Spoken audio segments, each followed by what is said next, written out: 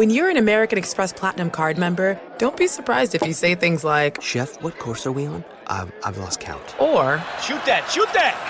And even, Checkout's not until 4, so... Because the American Express Platinum Card offers access to exclusive reservations at renowned restaurants, elevated experiences at live events, and 4 p.m. late checkout at fine hotels and resorts booked through Amex Travel. That's the powerful backing of American Express. See how to elevate your experiences at americanexpress.com/withAmex. Terms apply. BetMGM has an unreal deal for sports fans in Virginia. Turn $5 into $150 instantly when you place your first wager at BetMGM. Simply download the BetMGM app and sign up using code CHAMPION150. Then place a $5 wager on any sport. You'll receive $150 in bonus bets regardless of your wager's outcome. And if you think the fun stops there, the King of Sportsbooks has plenty of surprises in store. Check out daily promotions, same-game parlays, live bets, and so much more. Download the app in Virginia today and get $150 in bonus bets instantly from your first wager. Only at BetMGM. BetMGM and GameSense remind you to play responsibly. See BetMGM.com for terms. 21 plus only. Virginia only. New customer offer subject to eligibility requirements. Rewards are non-withdrawable bonus bets that expire in 7 days. Please gamble responsibly. Gambling problem? Call 1-800-GAMBLER. Promotional offer not available in Washington, D.C.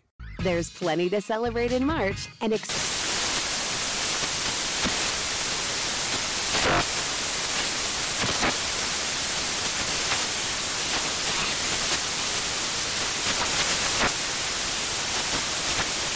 National Craft Month with the perfect pizza at home class from Craftsy. And anytime is right to listen to iHeartRadio's iHeartCountry Radio. Discover more shows and movies for free.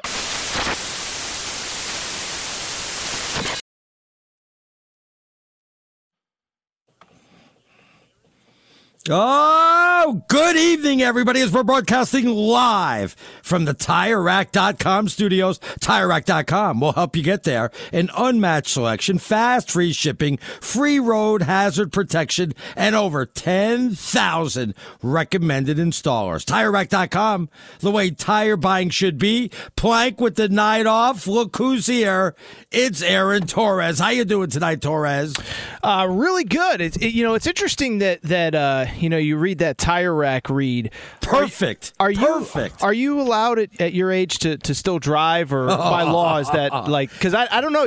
There's been a lot of advancements, in driving and technology. So I just wasn't sure. I'm already driving the show better than you could drive the show. There's no jerking the wheel left, jerking it right. Is this where we gas, say psych? Brake, gas, brake, gas, brake. I'm a perfect driver. I'm perfect at this. All over the place, like one of your shows. Yeah, typical. What's going on, man? How are you? How's life? You got your wife out shoveling right now, or what? I brought her for her new birthday. The deluxe shovel that is bent a little bit with the foam handle, monogrammed with her initials. Oh my goodness! Only the best for my wife. And make a feel special. She was out shoveling earlier today, as a matter of fact, because we did have over a foot of snow. So I said, hey, the driveway is not going to clear itself. So there you go. Let's get out there. Let's go ahead and do that thing. So I go take your birthday present and go ahead and use it for good right now. So there you go. All right. Well, very good. Well, it's great to be here. People think I'm kidding too, right? They think. I've been working with you forever. I know that you force your wife to shovel. You claim that she loves it. She says she loves it. I don't want to take that away from her. You guys? I know we got to get to real sports stuff. Are you guys in the middle of like a crazy weather pattern? Because I heard like Washington D.C. was like 85 degrees on like Thursday, and then it was down to like 25 on like Saturday. So are you in the middle of one of those, or are you just always basically? No. We actually, matter of fact, this has been a real mild winter out here. I mean, we did have some snow, and then it eased up on that, and we got a few flurries. But overall, temperature wise, we've been okay. So it's been good out here in the Northeast. We haven't had as much snow and bad weather and rain as you guys have had in California. That's for sure. Yeah, it's great. Well, it's funny because I did mention that. The other day I was driving into the studio. The roads were really bad.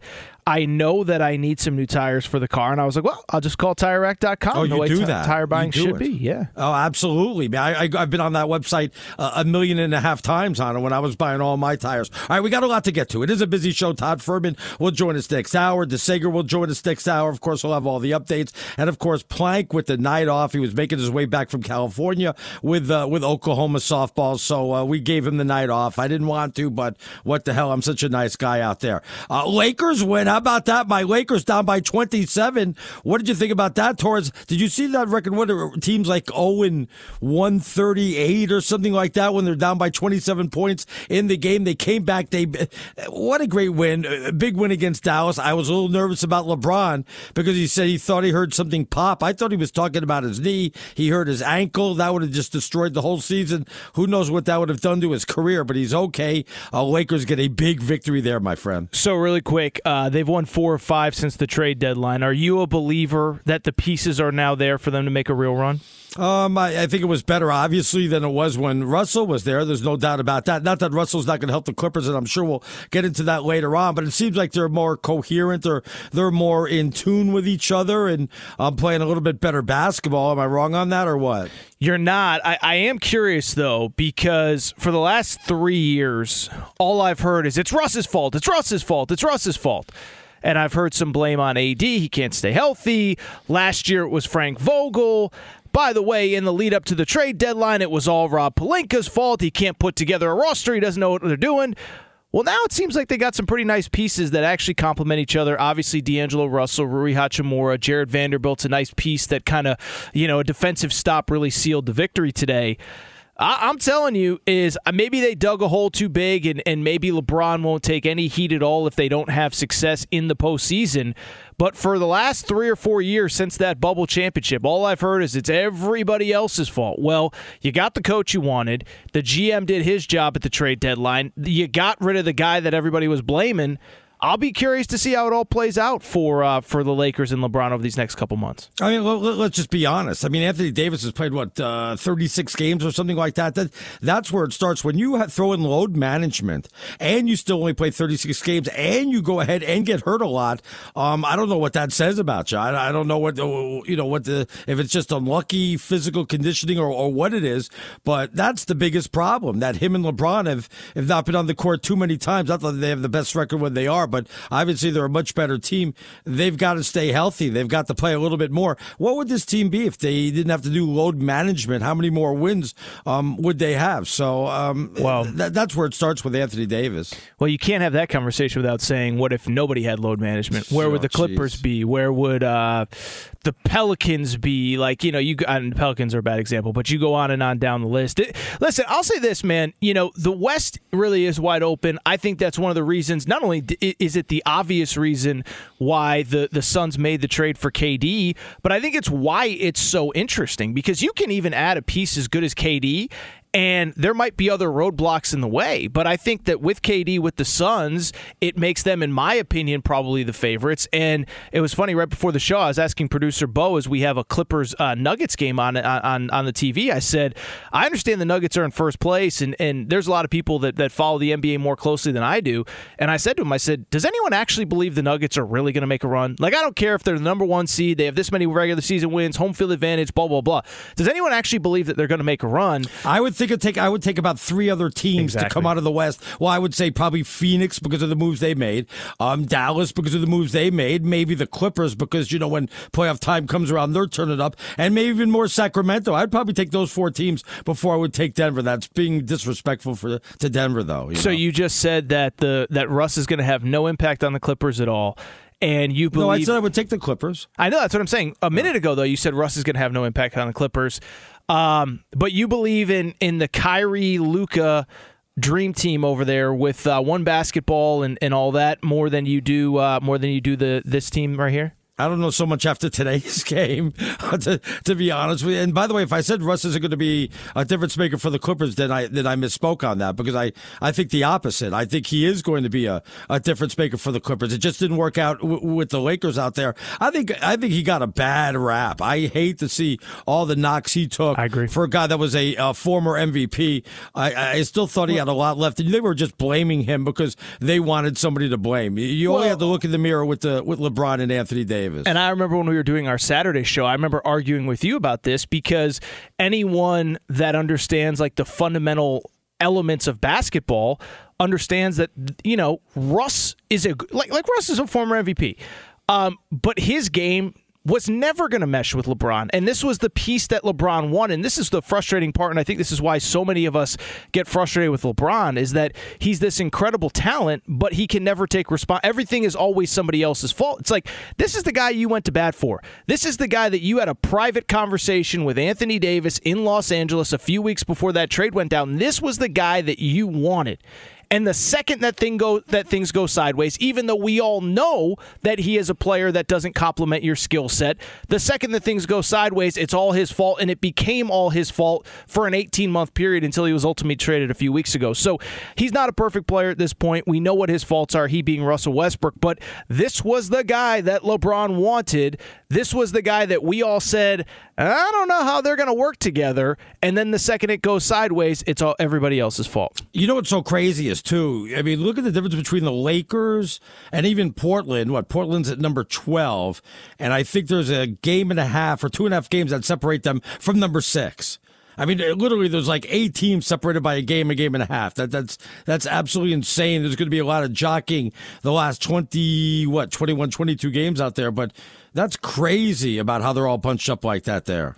It is, and I think it, again, speaks to what we discussed a minute ago, is that it just feels so wide open where, the difference between, say, third place and, the Lakers in 11th place is 6.5 games, whereas you look at the East and it's like, there's a big gap between those top two and everybody else. And so the West is wide open. It'll be interesting. Let me ask you, somebody, I know you love the NBA, you have forever.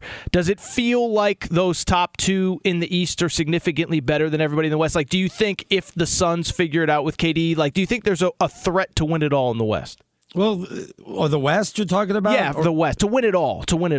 To beat either Boston or Milwaukee. I assume that those are the two that you think are the favorites. I like Philadelphia too, but I think Boston is certainly the team to beat, though Milwaukee's right on their heels. I think, though, Milwaukee, I would probably take Philadelphia over Milwaukee, but I do think that Boston's going to come out.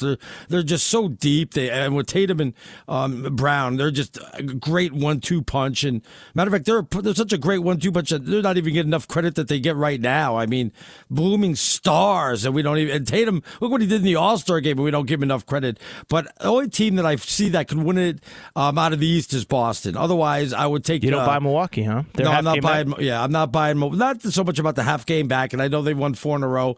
I just don't see them able to go up against some of the teams in the West out there. I don't even see them beating Boston in a 7-game series either. And I think they'd have a tough time with Philadelphia, who they'd probably have to meet in the semis. So that's a big break for Boston, because they would end up getting Cleveland. I think everything's lining up for Boston coming out of the East. Really quick, same with the 76ers. We were actually before the show just talking a little bit about them. Harden's doing his regular season thing where he's putting up really good stats, and it's like we've seen him in the playoffs a million. I'm just not a believer in Harden in the playoffs specifically. I don't care what you do in January and February.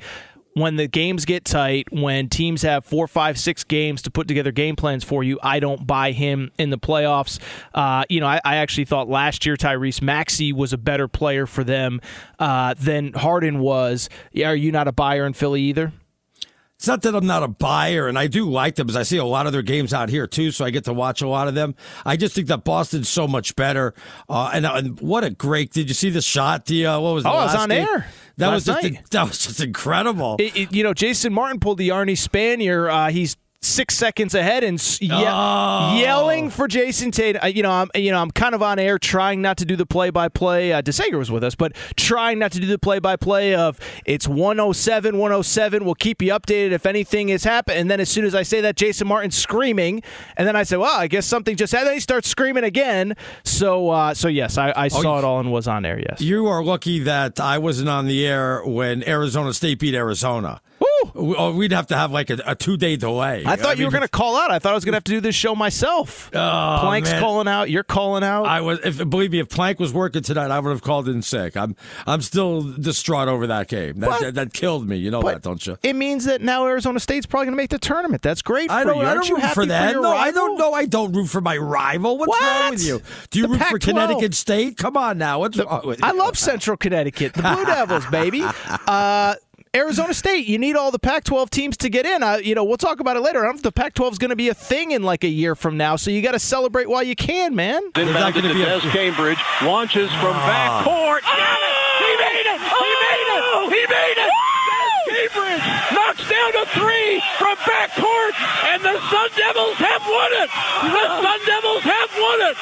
I'm watching the game, and I'm saying to myself, are you blanking kidding me? And I was praying. I go, please say the clock ran out. I go, please say that the clock ran out. I'm begging him to miss the shot, miss the free throw. Then that never happens. It amazes me how many coaches get it wrong on when to make free throws, when to miss free throws. You don't put anybody inbounding the ball. You give a guy a free shot. It just amazes me, Aaron. It's crazy, you know? Yeah, it was interesting. My wife actually happened to walk in the room right as that play happened, and she did the whole I guess it's college basketball season, and I'm like, we're a couple days from March, so yesterday was crazy. Today had some crazy results. I know we'll talk about that later, but it's getting to be that time, and yeah, Arizona State, the team of the weekend. How about them Sun Devils? Forks up, baby! How about them Sun Devils? No, it's not how about them Sun Devils. By the way, this segment brought to you by Progressive Insurance. Progressive makes bundling easier and affordable. Get a multi-policy discount by combining your motorcycle, your RV, your boat, your ATV, and more, all for your protection in one place. Bundle and save at Progressive.com. He's Aaron Torres, sitting in for our buddy Chris Blank. I'm Artie Spanier. We'll come back. We'll give you an update on Lillard. He just went off for 41 in the first half. How many does he have now? They're in the fourth quarter. We'll get to that. And we'll talk a little bit about the rules in Major League Baseball. This had me just going crazy for the last couple of days. So we're going to get to all that. That's coming up next right here on Fox Sports Radio. BetMGM has an unreal deal for sports fans in Virginia. Turn $5 into $150 instantly when you place your first wager at BetMGM. Simply download the BetMGM app and sign up using code Champion150. Then place a $5 wager on any sport. You'll receive $150 in bonus bets regardless of your wager's outcome. And if you think the fun stops there, the king of sportsbooks has plenty of surprises in store. Check out daily promotions, same-game parlays, live bets, and so much more. Download the app in Virginia today and get $150 in bonus bets instantly from your first wager. Only at BetMGM. BetMGM and GameSense remind you to play responsibly. See BetMGM.com for terms. 21 plus only. Virginia only. New customer offer subject to eligibility requirements. Rewards are non-withdrawable bonus bets that expire in 7 days. Please gamble responsibly. Gambling problem? Call 1-800-GAMBLER. Promotional offer not available in Washington, D.C. There's plenty to celebrate in March and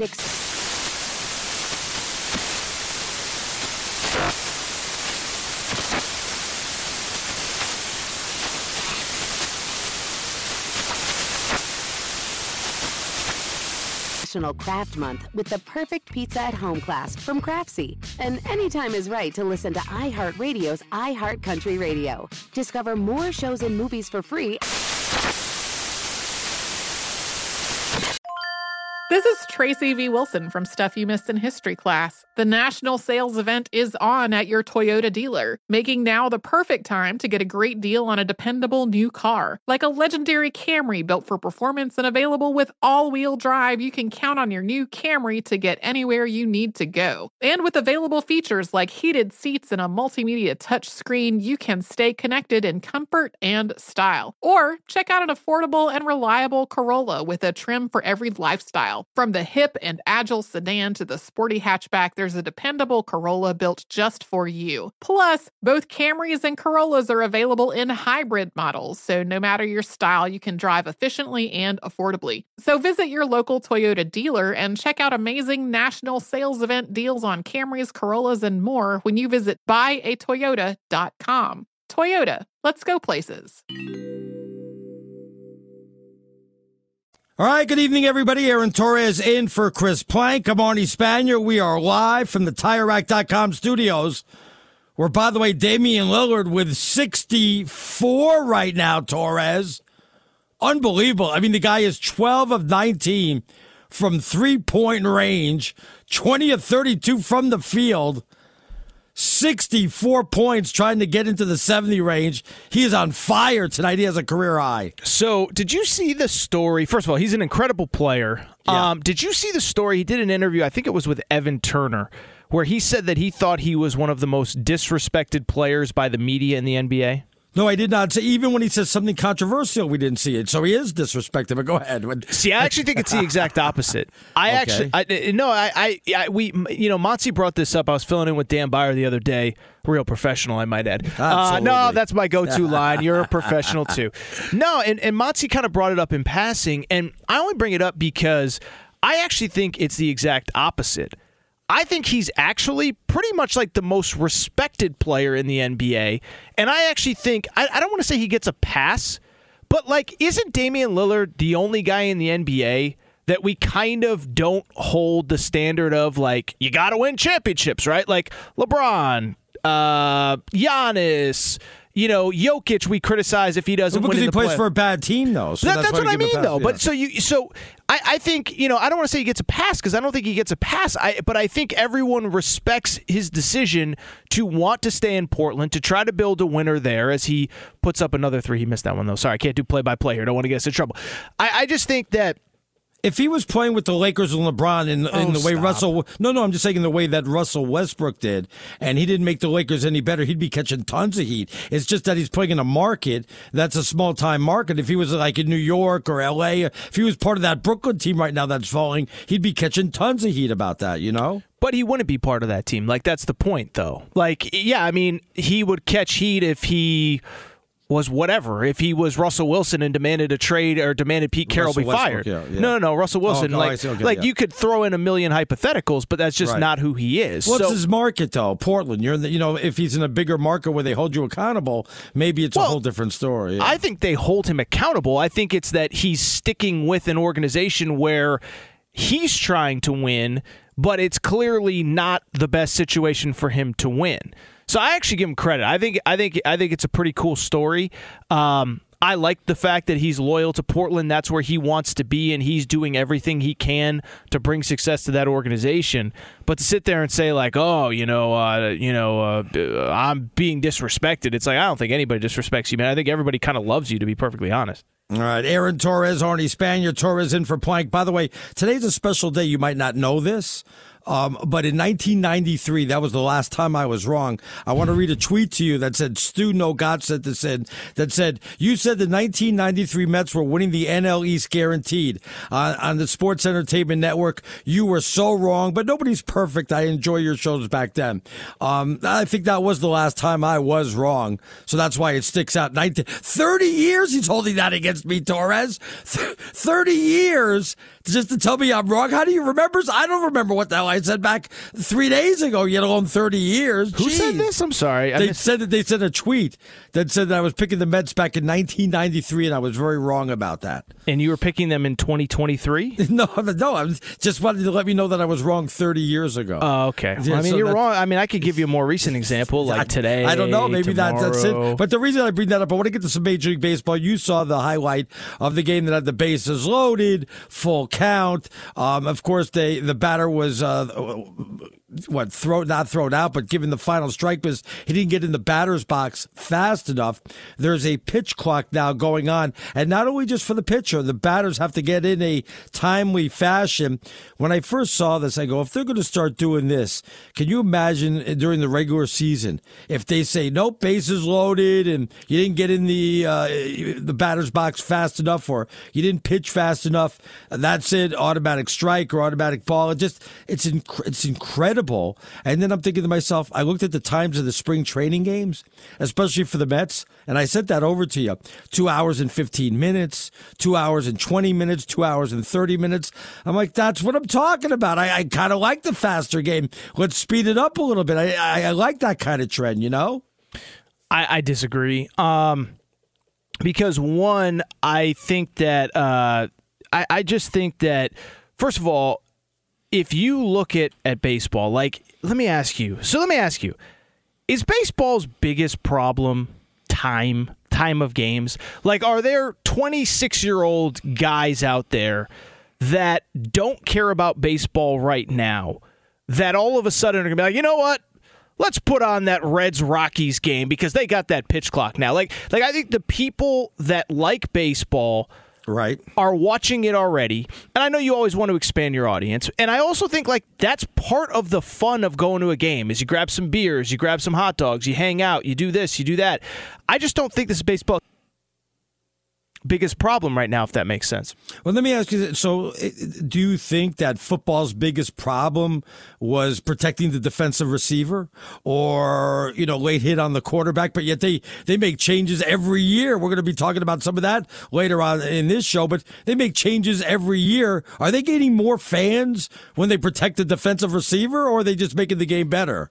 Maybe it's not there to make more fans. Maybe it's to make baseball just a little bit faster, a little bit more palatable to the people that watch it right now, I guess, yeah. I also, but my own, if it's a concern, like, whatever, like, is it a concern? It is a concern. It is moving too slow. It's so much of a concern that's why they did with the runners on second and extra innings. They're doing their best to speed it up. Now, let me ask you a question, though. If you're saying, does somebody under the age of 25 say, okay, they're speeding it up, now I'm going to want to watch baseball? If the answer is no to that, then baseball is going to be a dying sport, and they're in big, big trouble. Matter of fact, there's two sports right now. Well, there's NFL and college football. And then there's everybody else. It wasn't like that when I was younger. The other sports really stood on their own. I mean, the NBA after Larry and Magic got in. But now, I mean, it's night and day, the gap that the NFL and football has created between the other sports. And I don't know what's going to happen. If you're telling me baseball can't get fixed by playing at a faster pace, then they're in big, big trouble right now, and I don't know what the hell to do. By the way, Damian Lillard just checked out. I believe he'll finish the game with 69 points, Arnie Spanier. No, they didn't let him get to 70. They didn't let him get one more. What's wrong with that? 39 seconds left in the game. So they waited. 71? No, he got to 71. Oh, he did get to 71. Woo! How about our boy? No, I agree. We just got a tweet, and I agree with this, is from one of our listeners who said, I can say Lillard is highly respected by me. I barely tolerate the NBA, but I'm a huge Dame fan. He's due massive respect. I know we want to get back to baseball, Arnie. We got to get to Sager, but yeah. I do agree with that. I think he's about the right things. He's been loyal. He could go somewhere else, but he's trying to bring that championship to Portland. By the way, what's the old saying? Don't try to be happier than happy. If he's happy in Portland, if that's where he wants to be, good for him. And, is it realistic that they'll ever build a winner for him at this point in his career? Probably not. But he's fun to watch, and I respect the heck out of him. All right, by the way, Shams put this out. Damian Lillard with the 71 tonight becomes the 8th player in NBA history to score 70 or more in a game. So they're just the 8th player. I thought there'd be I guess that's about Donovan right. Mitchell got about 70 it was overtime, I know, but he got 70 a few weeks ago, right? A few months back. Because I just remember, it was actually, not tragically, but could have been tragically. It was the night the DeMar Hamlin situation happened, and he went for 70, and it got completely overlooked. But why I bring it up was I was like, damn, 70 is a lot. And then, of course, you automatically think about the 80-point game from Kobe. He's Aaron Torres. I'm Arnie Spanier here on Fox Sports Radio. We'll see what's trending. I also want to get back to other changes, some of the rule changes in some of the other sports, especially the NFL. We'll get to Brandon Miller also. But first, look who it is, DeSager. I didn't give him the night off. What's trending out there, DeSager? Nor did I ask, of course. Donovan Mitchell last month, 71 points, and he played 50 minutes on the court. Kobe Bryant scored 81 in 42 minutes on the court with the Lakers in a comeback against Toronto in 2006. By the time they took Lillard out of this game tonight in the final minute, he was gassed. He had, in 39 minutes on the court, 71 points and 6 rebounds and 6 assists and only 2 turnovers in all of that. Wow. We were keeping a track of the three-point shooting. Klay Thompson with the NBA record of making 14 three-pointers in a game. Lillard finished 13. 13 of 22 from long distance. He was really starting to put him up in the final minutes. They left him in what wound up a solid win. Normally he would have been taken out in the last 2-3 minutes, but not tonight. Blazers, they should have fouled him like, go to the line. We're down 18. Oh, yeah, I'm sure the opponent would love to do that. Houston losing its 9th straight game. Blazers 131-114 is the final. So the folks at StatMuse point out that here we've got Damian Lillard with another 50-point game. In fact, this was the call. Back to Dame. Now to the wing. Steps back, fades away. Long 2, hits it. 50 for Dame. And he kept going after that. That was Blazers Radio Network on FSR affiliate KPOJ. So 15 times in his career, a 50-point game for Damian Lillard. Guys who've had 50-point games 15 times or more are, of course, Wilt Chamberlain, Michael Jordan, Kobe Bryant, Elgin Baylor, James Harden, and Damian Lillard. Wow. And they point out that Wilt has more 50-point games than the other 5 guys combined, just for the record.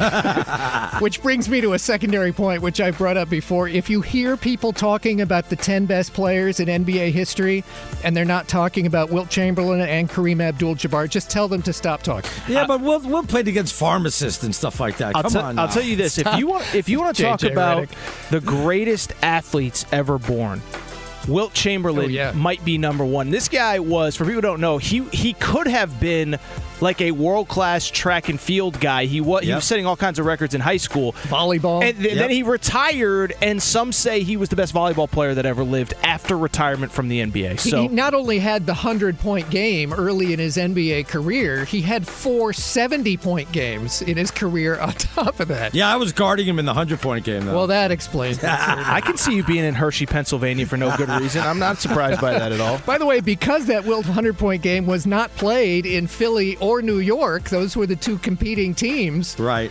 There's no film of it.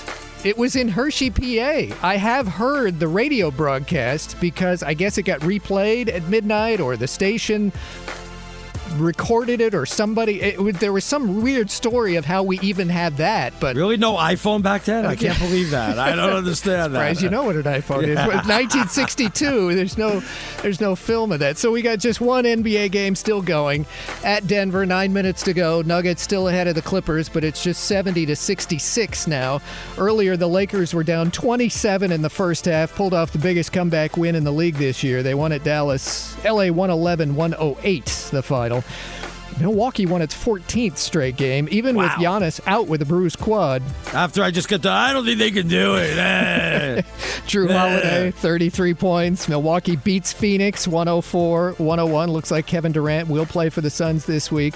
And Atlanta got a game-winning jumper at the buzzer from Trae Young to beat Brooklyn 129-127. The Hawks agreed to a 5-year deal with Quinn Snyder to be their new head coach. College basketball's regular season ends next weekend. UCLA will be hosting second place Arizona in the Pac-12. Number 4 UCLA clinches the Pac-12 title today, winning at Colorado 60-56. To Sager, real quick, Quinn Snyder, is he actually going to coach this year, or they just bring it? This week. Yeah, they this say. year, Tuesday, right? Yeah. Maybe as early as Tuesday, but yeah, it sounds like at some point this week. That's a good question because they've had an interim coach, of course, getting rid of McMillan recently. Yeah. Northwestern beaten at Maryland. Illinois beaten by Ohio State. Padres agree to a new 11-year contract with Manny Machado, and Kyle Busch won the NASCAR race in Southern California. And finally, for our pal Chris Plank, he was in Southern California this weekend. I've talked about this on the show before. There are these 3 baseball/softball fields out by Palm Springs. Right. One looks like Wrigley Field, one like Yankee Stadium, and one like Fenway. They're not full-size fields. They're for youth tournaments and like this Division I softball tournament this weekend. So if you're driving east from L.A. and past where NASCAR was at Fontana and just keep going to Cathedral City, Oklahoma played 5 games. This is defending softball national champs. Played 5 games there this weekend. 4 of the 5, they had to stop after 5 innings by the mercy rule. They just killed everybody. They crushed UCLA. Including number 1 and undefeated UCLA 14-0 today. 4 homers in 1 inning. But they didn't play Arizona. That's right. They could have beaten anybody this weekend. Back to you. I don't know how it's so damn good. Thanks a lot to Sager. Aaron Torres in for Chris Plank. I'm Marty Spanier. We're live from the TireRack.com studios. So go ahead and check it out, TireRack.com. Real quick on a serious subject, because I know you were talking about this last night about Brandon Miller and the introductions where he was patted down by a teammate. The whole thing, Aaron, the whole thing is terrible. There's no doubt about that. There's no sugarcoating that. A young woman lost her life. Absolutely the horrific situation there. As though for Brandon Miller, I personally think that he's not done anything legally wrong. I'm not an attorney, but it doesn't seem like he's done anything legally wrong.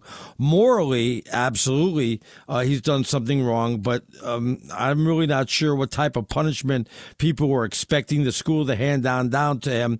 I just thought that the introduction the other day shows that he's not cognizant on how serious the situation was, because if you were, you don't do something like that. You say, I know they were doing it all year and before every game, but you have to know what's going on. You have to know what the situation is, something that should not have been done.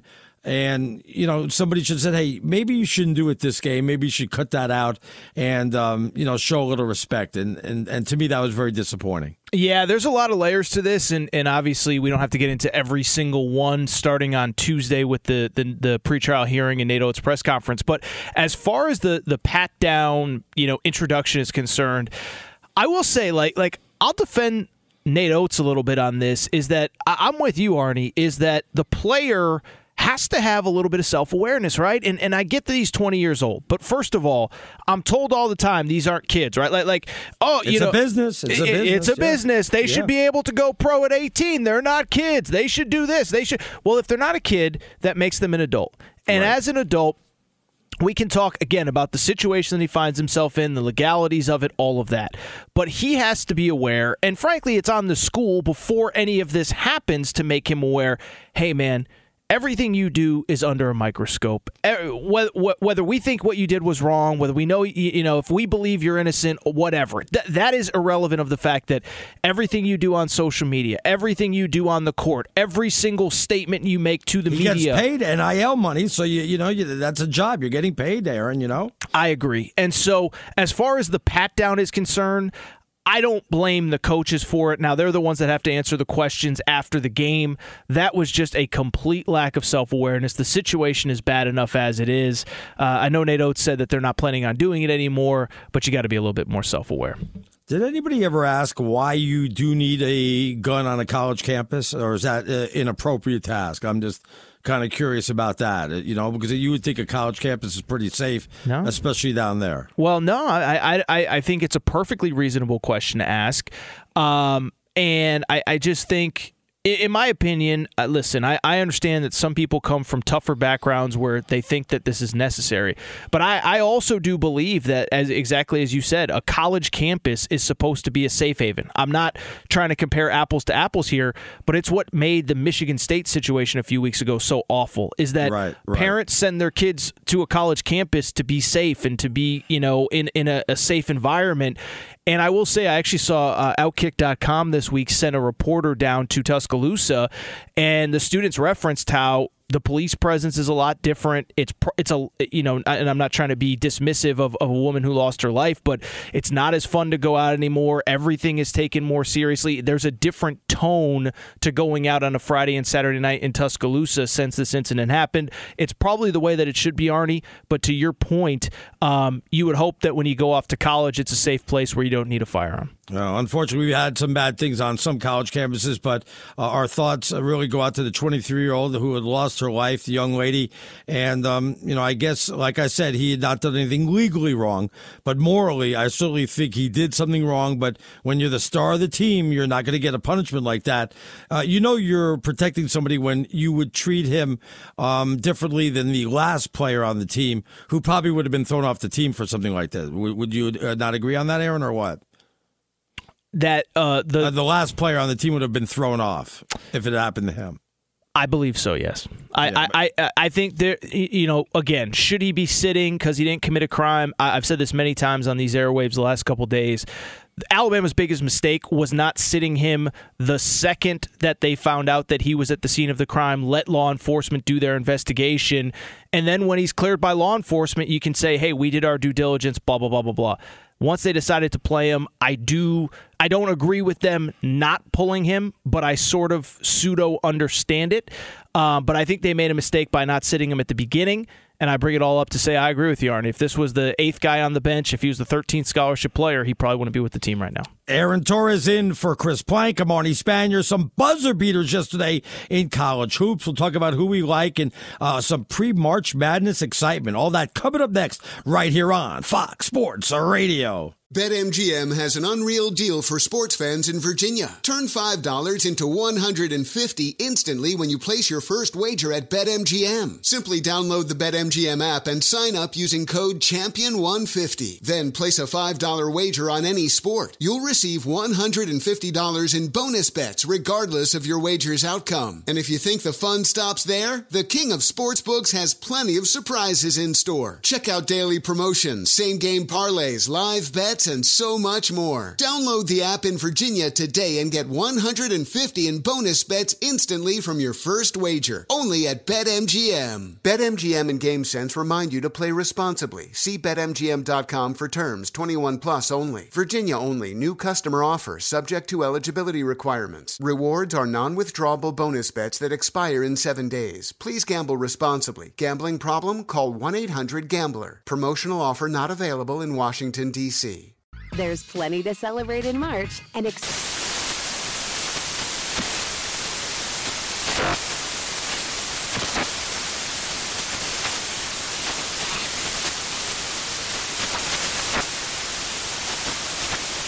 National Craft Month with the perfect pizza at home class from Craftsy. And anytime is right to listen to iHeartRadio's iHeart Country Radio. Discover more shows and movies for free. This is Tracy V. Wilson from Stuff You Missed in History Class. The national sales event is on at your Toyota dealer, making now the perfect time to get a great deal on a dependable new car. Like a legendary Camry built for performance and available with all-wheel drive, you can count on your new Camry to get anywhere you need to go. And with available features like heated seats and a multimedia touchscreen, you can stay connected in comfort and style. Or check out an affordable and reliable Corolla with a trim for every lifestyle. From the hip and agile sedan to the sporty hatchback, there's a dependable Corolla built just for you. Plus, both Camrys and Corollas are available in hybrid models, so no matter your style, you can drive efficiently and affordably. So visit your local Toyota dealer and check out amazing national sales event deals on Camrys, Corollas, and more when you visit buyatoyota.com. Toyota, let's go places. All right, good evening, everybody. We are live from the TireRack.com studios. Aaron Torres in for Chris Plank. I'm Arnie Spanier, taking you through this Sunday night. A lot of buzzer beaters in college basketball yesterday, Torres. By the way, I don't know what it is this year. I love college basketball. I'm going to take every underdog in March Madness. I'm not seriously. Right. I just have no idea. There's been so many different number one teams. I remember when you were hyping up your Connecticut team, and they've had anybody in that top 20. It seems like can make a run at this thing. It is crazy. It really is bunched up, and I could make a case for more teams why they won't win it. Why they will win it. So it just seems like it's just so wide open again this year. I've said this many times. I think the narrative that this comes up every year. Oh, it's wide open. There's 25 teams that can win it. No, there's not. Usually by this time of year, you can whittle it down to about 4 or 5 teams. It's usually either history says if you're not a number one seed or you don't have a dominant player like a Kemba Walker, you're not winning the tournament. I bring it up to say this year is absolutely the exception, Arnie. Absolutely. I mean, you talk about talking yourself out of teams. I don't feel really good about any team going into March. I mean, think about even just the top 10. I mean, Houston's number 1. Houston, they haven't played a surefire NCAA tournament team since before Christmas. So it is a easy schedule that made it was a perfect storm for them. An easy schedule. Not that they haven't done a good job up there, but it's been perfect for them, Yeah, Virginia just lost to a bad North Carolina team. They're in the top 10 right now. Lost to a bad North Carolina team this after losing to Boston College the other day. Purdue lost, right? Purdue lost at home last night to Indiana. My Wildcats lost to Arizona State. Another bad game there. Arizona State owns Arizona. It's official. It is the official premier school in the state. A couple of weeks ago, I liked Tennessee, and they've kind of fallen on hard times now. They have. And I think the other thing, too, is you can't dismiss teams that were bad, were good early, and struggled in the middle and are getting good. So I'll give you UConn. That's what I was going to say. I know you're a homer. Well, they got a couple NBA players, and the last calendar month they're 6-1. And the way you kind of look at their schedule, when they really struggled, it was because they played a lot of teams on the road that I don't think we realized they were as good as they are. They played Marquette on the road. Marquette just won the Big East regular season title. Providence is good. They played them early on. TCU beat Kansas this year, did they not? And at Fog Allen Fieldhouse, is down at number 24. Kansas is the top 3 Great team. Call. So, TCU is a team that it sounds crazy, but TCU is a team that could absolutely win the national championship, or at least go to a Final Four or something like that.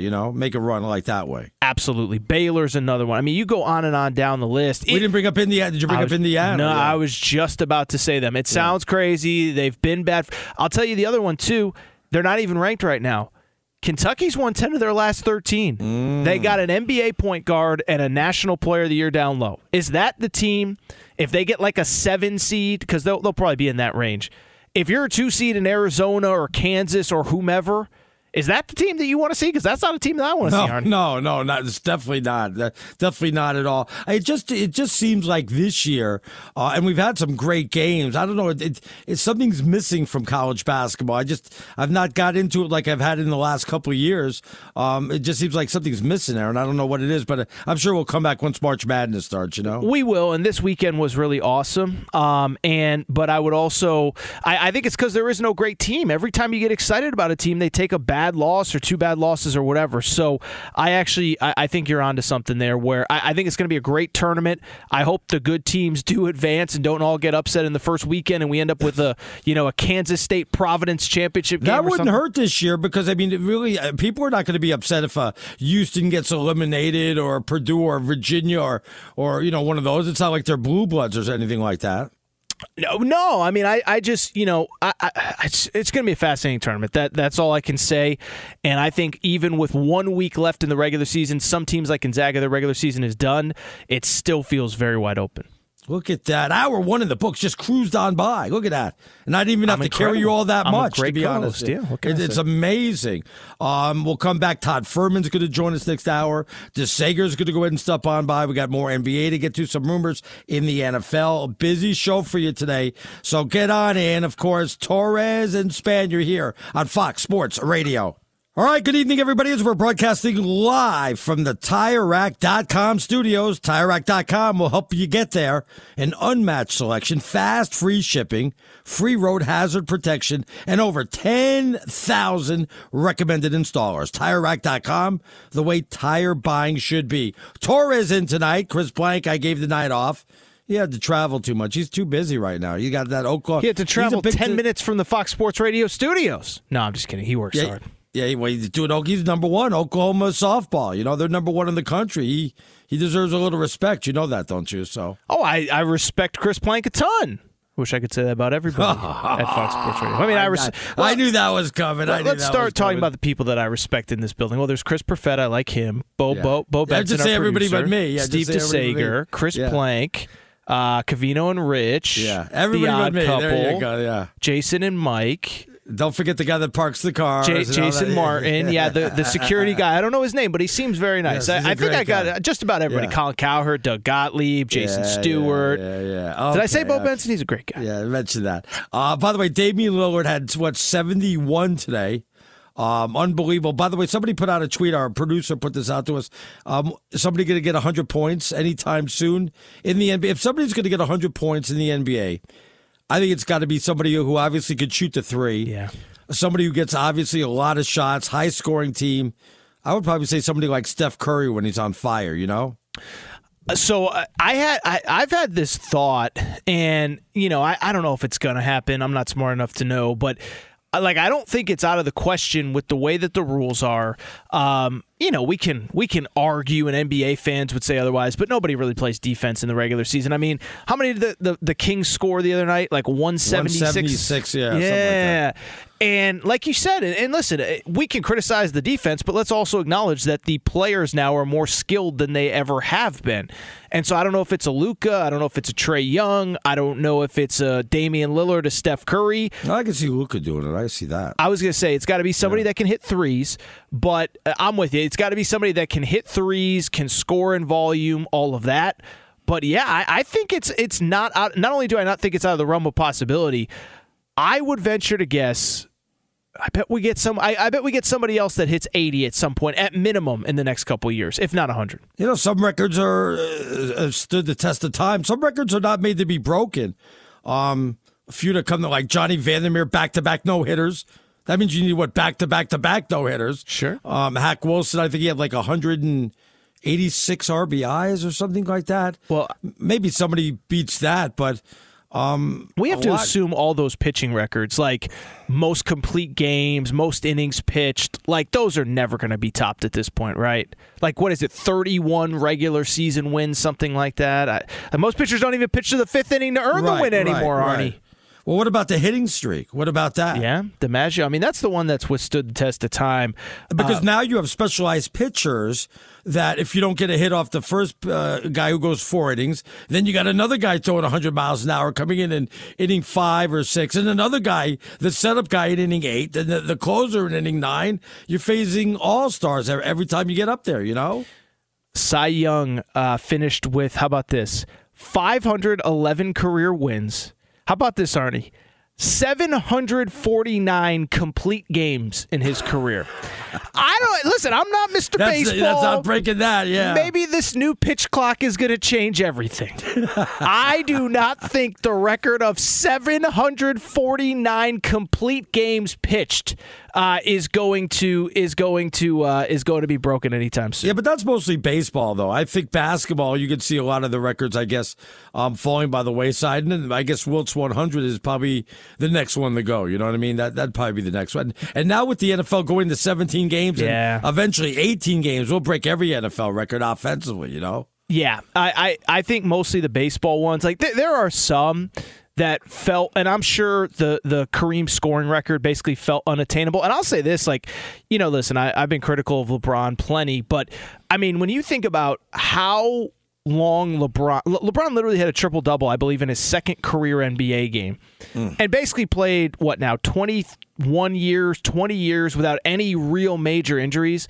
Like, I know we said no one was ever going to break Kareem's career scoring record, but LeBron, I mean, how many good years does I think LeBron's still got 2.5, 3 good years left? Or he's still going to be competing at a really high level. So that's one that as he continues to push past, I just don't know if guys play enough. I don't know if they can stay healthy enough.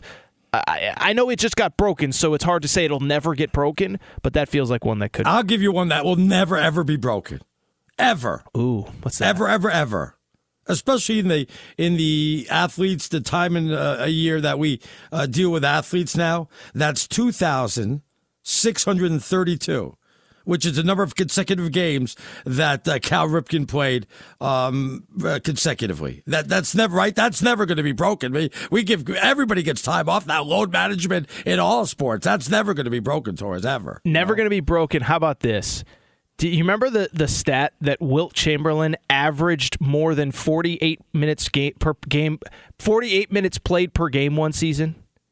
In other words, he played every minute of every game, including overtime. He averaged more than 48 minutes per game in one season. I'm trying to look it up here as we talk. That's going to be impossible, right? There's nobody that plays every minute of every game. How about this for this 1961-62 season?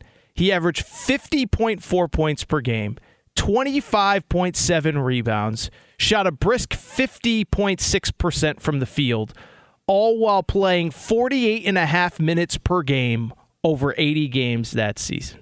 Ooh. And somebody, Jason sent this in, 2 grand slams in an inning off the same pitcher will never, ever be matched. So I don't see 3 grand slams in an inning, right? Off the same pitcher, yeah. That pitcher's got to have the longest leash ever. I mean, most pitchers, like I said, they're not pitching more than 2.5 innings as the starter, and now we have the closer that's actually the starter.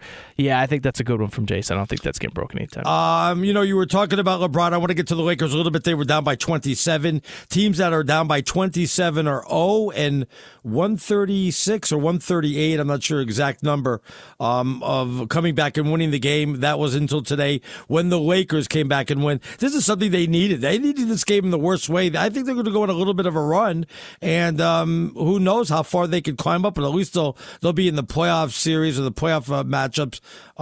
At worst, the play-in games, but they could be up a little bit higher than that if they make a little bit of a run here, you know? The West is wide open, and again, I know I've been critical of LeBron plenty, but listen, he's a great talent.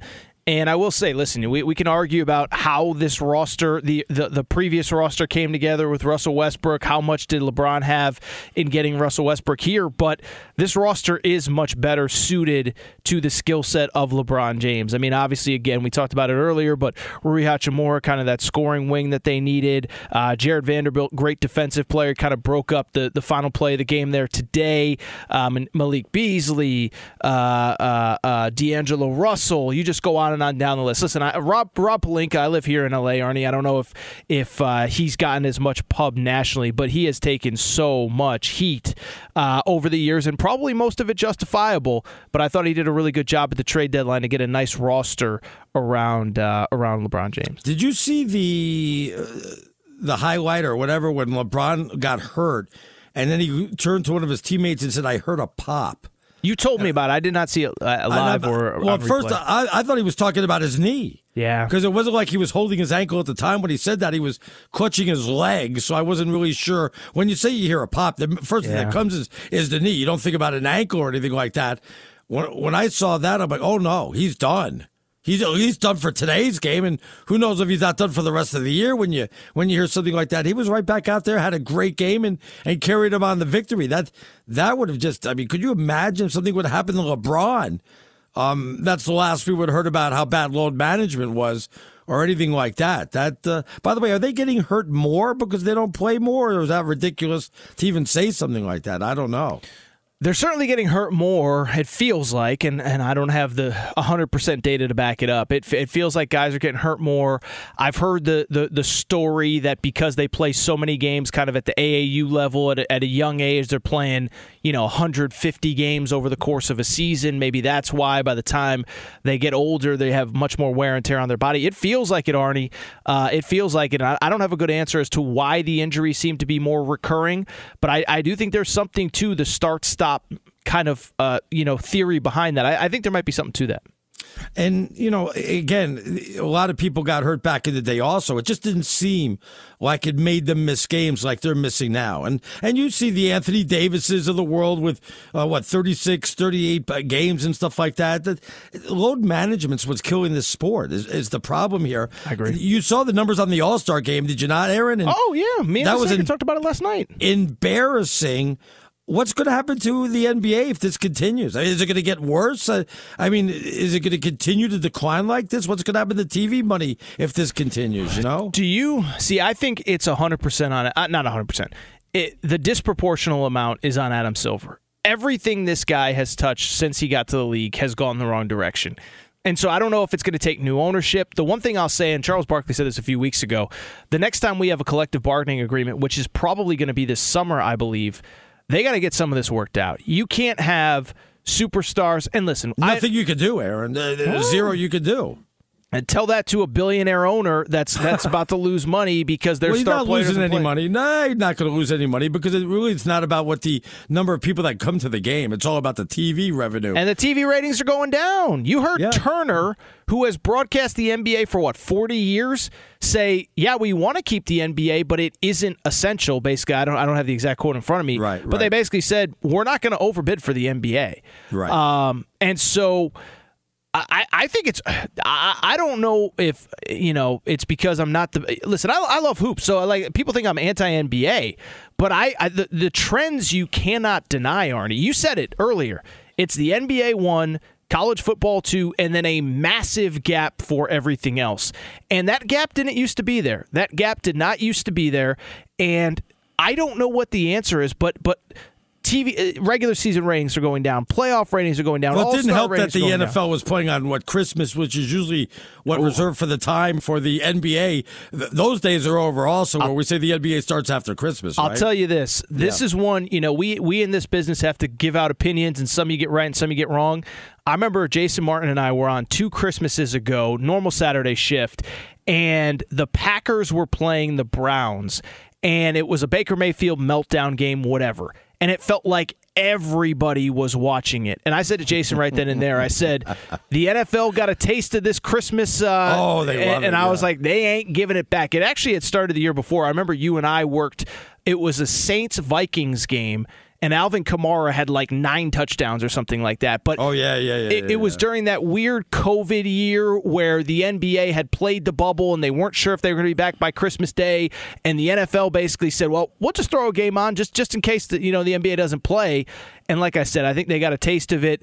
It was heightened 2 years ago with the Packers-Browns game, and then this year they had a 3-game slate. And I think outside of maybe when Christmas falls on a Tuesday or a Wednesday, I don't think they're slowing down anytime soon. Yeah, but that's going to lead to load management in the NFL, especially when you have the Thursday game, and a lot of players complain about that when you have to play on a Thursday right after a Sunday.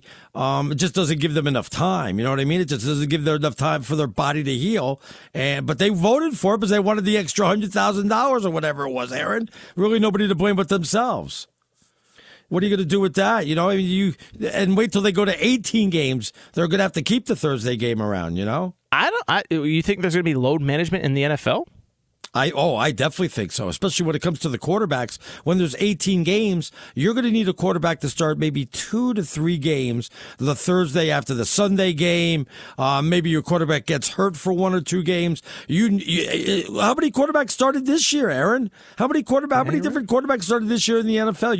You needed number 2 big time more than ever now. Well, and I was going to say, they add an 18th game. You know what that probably means? They're probably going to add a second bye week. And now we got the NFL going into March, right into March Madness. That would be a worst case scenario for the NBA. If you go to 18 games, you add a second bye week, and now all of a sudden we're talking about right around March 1st that the Super Bowl is going on.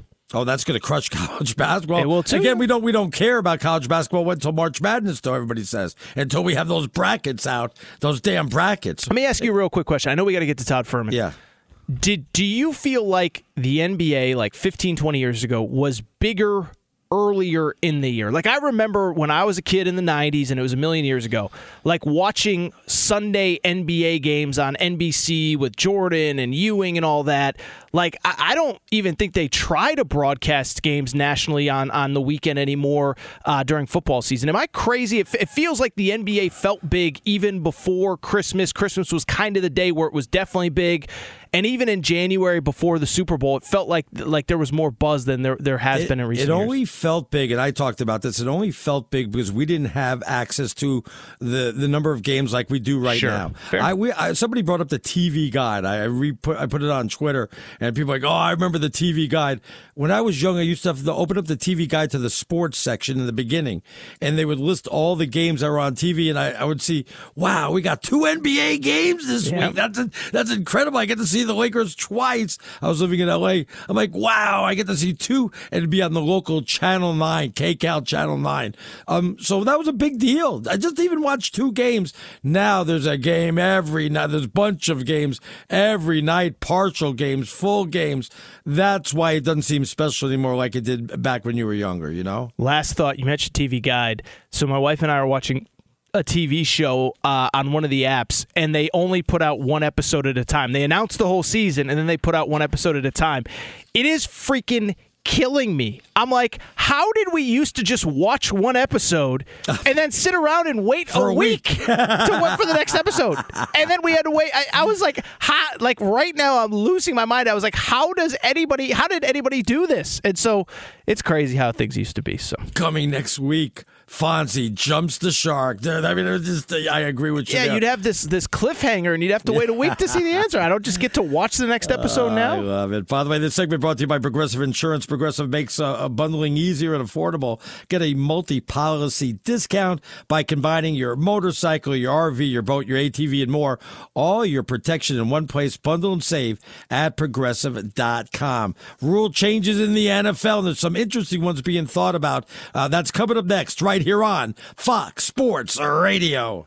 All right, good evening, everybody. Of course, Aaron Torres in for Chris Plank. I'm Arnie Spanier. We're live at the TireRack.com studios. By the way, Torres, now that we know that Russell Wilson has a body like a sack of potatoes, are we going to start calling him Spuds? Russell Spuds Wilson now? Is that going to be his nickname or what? Why do you say that? I mean, because his ex-teammate says he has a body like a sack of potatoes. So I thought we'd be calling him Spuds now. No? I didn't see this quote. When did this come out? Yes, you did. Stop it. You didn't see that one? I saw where Russell Wilson tried to get Pete Carroll fired. I saw that one. No, his one of his ex-teammates said he has a body of like a sack of potatoes. Let me ask you.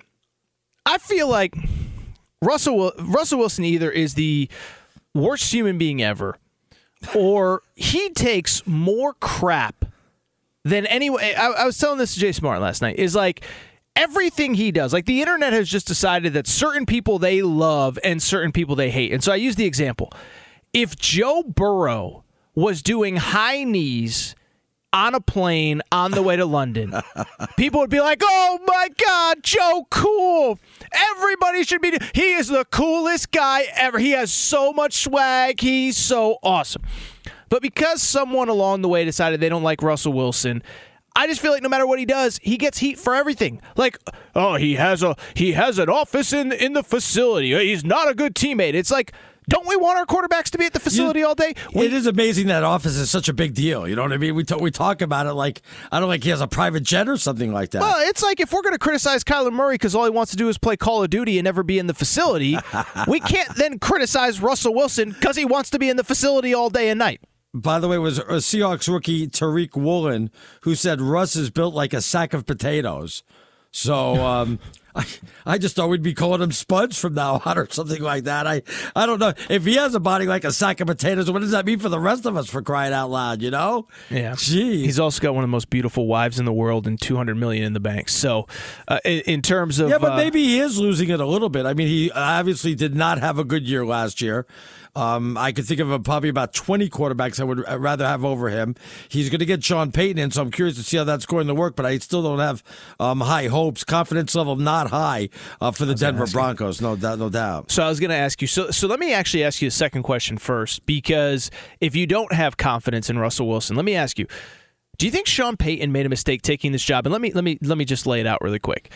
At some point, we all know Brandon Staley's not the guy. It's not going to happen. I don't buy it. I know Kellen Moore's in whatever. That job is probably going to open, that job being the Chargers. It sounds crazy, but I don't think it's out of the realm of possibility that if the Buffalo Bills disappoint again next year, losing the divisional round, that Sean McDermott's out. And then, oh, by the way, you have supposedly 2 franchise quarterbacks coming in next year in Caleb Williams and Drake May. I guess my question is, I understand Sean Payton's a football coach. He wants to coach football. But if he waited one more year, it feels like there had to have been a better situation than Denver, no? I don't think he wanted to wait to one more year. You're right about that, too. You mentioned Buffalo. And you nothing don't buy against that? Buffalo. I lived in Buffalo. Your wife's from Buffalo. Yes, but do you want to move to Buffalo when you, Fair. like you said, you could live in Los Angeles. You can go to Denver. Who knows? I mean, again, there was Arizona, but maybe that's just too messed up for him. I think he wanted the job, but there were some roadblocks there. I mean, Denver was not a good team, and then he's having an aging quarterback who's not getting it done. Maybe you're right. Maybe this wasn't the best place for him, but I don't think he wanted to wait another year. I think he wanted to get right back in the thing, you know? And that's the thing, right? I remember having the conversation about Jim Harbaugh, like, why would he take the Denver job or why would he take this job? And it's like, well, if he just wants to be in the NFL more than he wants to be in college, then he's going to take whatever job. Now, we'll see if that happens next year, if he's going to stay at Michigan forever, whatever. But it's kind of the same with Sean Payton. Like, if he just wanted to get back, then this probably was the best job available. I just do wonder, listen, I don't think his legacy is going to be, like, tarnished or anything. But if the goal is to win another Super Bowl and really etch yourself as, I don't know how many guys have won a Super Bowl in more than one spot, but it can't be very many, if any at all. I just feel like if he had waited one more year, there were probably better options. Well, he could have waited the one more year, and you know what job he really probably could have gotten, which he was hoping he was going to get this year, but it didn't open. That's the Dallas Cowboys, right? So you never know. If you have one bad year with the Cowboys, you are gone. Isn't that? They didn't I think have it's a the bad exact year. opposite. You could have 8 bad years and you're still there. I mean, Jerry's got soft with his old Jerry's age, man. But Jerry, obviously him and Jerry and Sean have a very close relationship. He's always been rumored for that job. I don't know. You would think that he would have waited one more year. Maybe that job would have been available for them, I think it's fair. I remember, you and I filled in so many random spots, but I remember filling in. Do you remember that week after the season when it was clear that Jason Garrett had to be fired? Yes. And we did shows for 4 straight days where it was like, is today the day they're going to fire him? No. They're having a meeting with Jason Garrett. Then they're having the second meeting with Jason Garrett. Then they're figuring out if he can be in some role that's not the head coach. It's like, Jerry, just rip off the Band-Aid. He's clearly not the guy. So I think Jerry's gotten soft in his old age. I also think he kind of likes having a puppet as a head coach. The personalities I don't think would mix. I don't think Sean Payton's going to put up with any nonsense from Jerry, from Russell Wilson, from whoever. So I don't know if that one would work. But to your point, I do think if you can get that job in a year, it's probably a better situation than the Broncos job that he just Unless took. maybe he doesn't think he could win with Dak. I mean, I guess if you think you could win with Russell Wilson, then you could think you could probably win with Dak Prescott. No? I would think so. No, a lot of Cowboy fans don't think so. I promise you that. Well, I don't think you can win. I don't think you can win with Dak. But if you're talking yourself into Russell Wilson, I think you probably would talk yourself into Dak too. I would agree with that. Plus, you look at that division, though. How long are the Eagles? The Eagles are probably going to have a run at that division for a while, being up there. We'll see if Washington turns it around with all their different moves now, and be interesting how Eric Bieniemy is going to do over there. I think it's one of the most interesting things that's happened in the NFL in a long time, the Bieniemy move, because I just give him credit, man. He bet on himself. It would have been easy for that guy to just sit there and say, stay in KC with Patrick Mahomes, hope Andy Reid retires, complain that he doesn't get a job. I give him so much credit for betting on himself with Washington. All right, I want to get to those rule changes possibly in the NFL. We'll get to that next.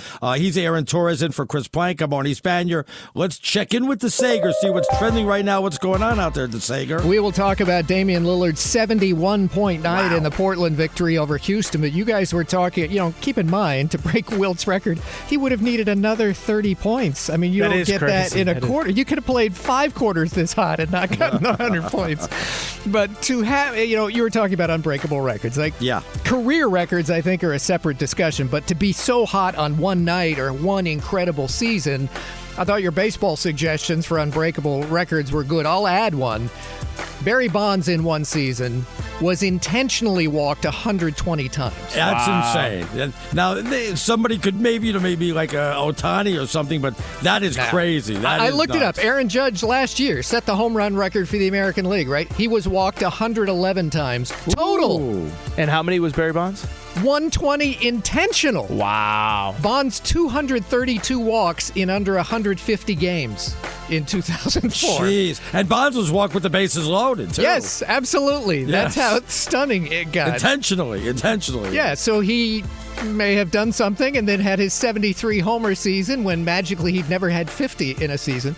And then the 3 years after that, I mean, they just didn't allow him to get to even 400 or 500 at bats because they walked him so much. That's crazy. As far as football, there is a record that's still on the books since 1952 for a defensive back who intercepted 14 passes in one season as a rookie. Dick Night Train Lane There hasn't been more than 11 in the last 40 years. Now, that's crazy with all the passing that goes on. Yeah. But then again, quarterbacks are more proficient. They don't throw the ball downfield very much like they did back in the day. Yeah, they would risk it Yeah. far more in the Bradshaw era, for Exactly. example. Absolutely, which is why you can't compare career stats here and then. But I looked it up last year. 6 interceptions led the league. The NFL record is 14 picks in a season. Well, and then we had Damian Lillard tonight. The win over Houston was by a final score of 131-114. Lillard with 71 points. He had 41 in the first half. Donovan Mitchell in his 71-point game last month had 42 in the second half. But Lillard, just in the first half from three-point range, was 8 of 11 That's from crazy. long distance. So here in this three-point era of the league, the only other guy that had a 40-point half with 8 made threes was Kobe Bryant 20 years ago. So he gets 71 in 39 minutes on the court tonight and sends Houston to a 9th straight loss. So in the month of February, 1 game to go for him. Damian Lillard averaging 40 points a game this month, and he's shooting 50, 40, 90. 50% from the floor, over 40% from three-point range, and way over 90% on free throws. In fact, he hasn't had a single game this month where he's missed more than 1 free throw. He's had a 15 for 16 from the line, a 16 for 16. Tonight he was 14 of 14 on free throws. And yet they're not going to make the playoffs, DeSager. Yeah, that's right. So when they're not going to make the playoffs. When you start talking about the most valuable player discussion, well, what's your opinion of value? Can he be the MVP wait a of a team? I don't know. Has there ever been an MVP of a team from a team worse than that? Well, in the NBA? NBA, because I remember Andre Dawson, when the Cubs were always bad, wound up a National League MVP. And, of course, the Cubs weren't sniffing the playoffs year after year after year then. But Portland isn't even in the top 10 at this point. They do have a chance for a play-in now with this expanded. You know, you could literally finish under 500 and 10th place in your conference and make the playoffs the way things go. So don't count out Portland just yet, especially if he has these types of games, which is not, I mean, I don't mean 71, but the type of scoring he's had right before the All-Star break. Back-to-back nights, he scored 40 and then 39. He had 1 week a month ago where he scored 42 and 42 and 40. He had last month a 60-point game and a 50-point game and then 71. All of these are all just within a span of 2 months. Wow. And here we have, a month and a half left in the season. Milwaukee won its 14th straight game. Lakers with a big comeback win. UCLA and college hoops won to clinch the Pac-12 title. Padres agreed to a new 11-year contract with Manny Machado. And Kyle Busch won the NASCAR race in Southern California. He's won at least one Cup Series race in a record 19 straight years now. Chase Elliott started 31st and finished second. This was the last day at Fontana before they reconfigure the track there from a 2-mile layout to a half-mile track. And after the rains yesterday, Xfinity race was tonight on FS2, a win for John Hunter Nemechek. Back to you. All right, thanks a lot to Sega Aaron Torres, of course, in for Chris Blank. I'm Arnie Spanier, live at the TireRack.com studios. The NFL going to talk about this on Monday. One of the teams proposed that they could look at roughing the passer again on replay.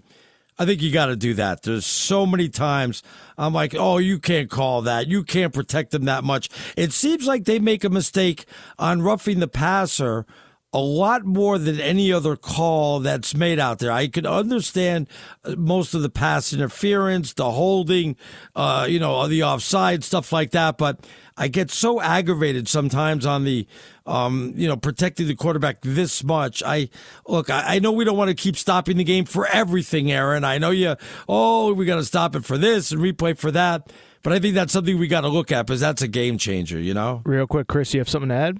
Yeah, so I think I saw a tweet earlier, actually, this about the committee that was going to discuss this. They said out of 80 roughing the passer calls, only 3 were wrongly called this year. Really? Just 3 out of 80? 3 out of 80. I think that was from Judy Batista. I'll try to get the actual tweet. Especially when it's open to interpretation. Well, that's the problem. It's subjective. That? Yeah. It's subjective, and it's not actually wrong half the time. We just get upset that it's called in the right place, and I think opening it for review is going to chunk up the game, and just a lot of it's going to come back as call stands. It's not going to overturn anything, and it's just going to. I personally hate this idea. Terrible idea. What bothers you more is like when you get the hand to the helmet, Aaron, or is it the helmet to the helmet? Because sometimes, a lot of times, the guy with the ball lowers his head down, and that's what causes helmet to helmet out there.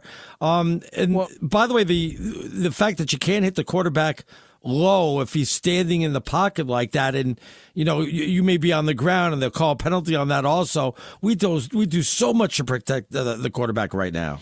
So I agree with you that I have no problem with them replaying it because they replay everything else. And my whole thing with replay, I've said it for years. I don't know if you can make everything up for review, but if we're going to have replay, get it right. Like, that's my whole thing, is that right. There's still moments in time, Arnie, where either something isn't reviewable that is obviously wrong. And unfortunately, there's a lot of times, and maybe it's because I watch so much college hoops and there's a million replays and all that, you go to the monitor and you still get stuff wrong. So I actually have no problem with it because, listen, I mean, you would remember because you host every Sunday, but whatever game it was with Tampa Bay, Tom Brady gets thrown down. It's called roughing the passer. They rally to win. It's like, I think it should be like anything else. We do enough to protect the quarterbacks. If it's probably the right thing to allow the benefit of the doubt for the defender. And then, oh, by the way, it's still a reviewable play from the perspective that the coach has to throw the challenge flag for it to happen. So it's not like we're going to be stopping the game 20 times to see if it happens, but I have no fundamental issue with this at all, Arnie. We talk about, let's look at a replay. Is this a reviewable play? We have the defensive receiver. Let's protect the quarterback. Now we have the pitch clock in Major League Baseball. So many changes out there. Is sports broken? Is that what's going on here? Is that why we're fixing all the sports out there, that sports is broken and we need to have more offense in them, or what? I think with the replays, I think technology has made it so good where that's going to give more runs. I think it result in more runs. What's that? The pitch clock. I am so interested in the pitch clock. I know this is kind of random, but it's going to get in pitchers' heads. Like, remember Rick Ankiel? Like, when he just couldn't throw strikes? Now imagine a pitcher just having a clock in his face. Like, I gotta get this pitch off. Like, I think it's gonna have wild side effects that we haven't. Like, it fundamentally changes how we play the game. Most rules don't. The pitch clock does. And I don't think we need it, but I might be in the minority. Most people seem to want it, so I'm not going to argue with everybody on it. But I can see the scenario where it impacts wins and losses like it did yesterday in the spring training game. And I think there's going to be pitchers that really struggle with it because it's going to be a mental thing. You're the reason why we have the pitch count. Your generation can't sit through a baseball game. Speed it up. I can't take it. It's taking too long. Let's move. I got to get out of here. Your generation made us do this. Just put it on TikTok, baby. No, I don't even have TikTok. No, I'm with you. But I still, I don't know. I'll be curious. I'm willing to give it a shot. I don't think that there's 24-year-olds that at the bar on an NFL Sunday that are all of a sudden going to be saying in September, hey, Rodgers versus whoever, this is good. But give me that Rockies game because that pitch clock has really gotten me fired up. Like, I just think people that watch regular season baseball are baseball fans. And then again, as I said earlier, when you go to the ballpark, I'm never in a rush to get out of there. I'm having a good time. And if I want to leave, I want to leave. So, all right. The Sagers coming up next. He'll tell you more about Damian Lillard's big night. That's coming up next right here on Fox Sports Radio. All right, good evening, everybody. We're live at the TireRack.com studios. Aaron Torres in for Chris Plank. I'm Artie Spanier. Let's check in with the Sager to see what we missed. In the Sager, somebody tweeted in another unbreakable record. Fernando wins the Cy Young and Rookie of the Year. Was that the same year? No. Yeah, 81. Didn't Hideo Nomo do that too, or am I crazy? I don't know if that's unbreakable. How do you break that? Well, yeah. you can't win it never going to be repeated. Yeah, it's never going to be. I don't know. I don't think that's so. Well, that is hard, but not. I mean, if you won Rookie of the Year twice, that would be a record that we've never seen before. Got some new NIL eligibility or something. Yeah, exactly. Well, before we get to, we've got a good treat when we talk hoops here in this segment. But the Clippers, remember, late Friday, they played that double overtime classic against Sacramento, lost 176-175.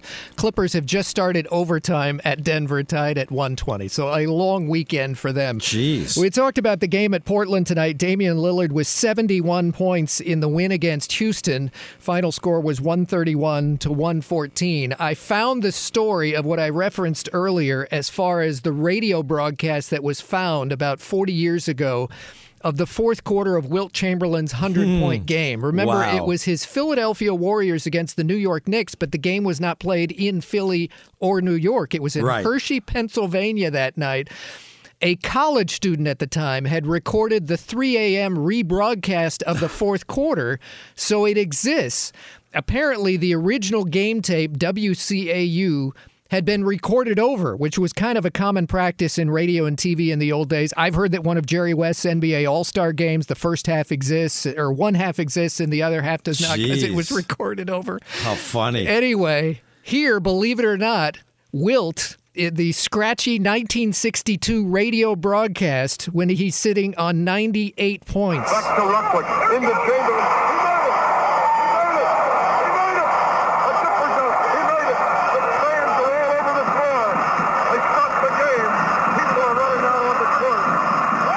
They stopped the game for about 10 minutes as people ran onto the court in the little place, and then they did conclude the final minute of the game.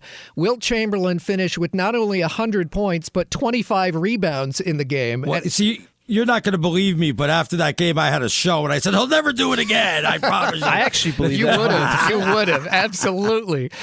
He was a notoriously bad free throw shooter, but on that one night, he was 28 of 32. If he was the regular Wilt, nowhere close to 100 Now, wait points. a minute now. Wasn't he a great free throw shooter before they changed the rules where he could, like, jump from the foul line and lay it in? Isn't that the way he used to do it, right? He used to back up from the foul line as well, not even toe the line. But, for the career, he was like 50%. Yeah, but that was they changed the rules because he was... No, but this game was early in his career. Oh, okay. This was 1962. Ooh, so it was the Philadelphia Warriors before they ever came west. But Al Attles was a teammate for him for the Warriors in that game, and he wound up being the coach of the Warriors' first title team with Rick Barry in 1975. Well, we do have baseball's World Cup, you could say, the World Baseball Classic on Fox next month.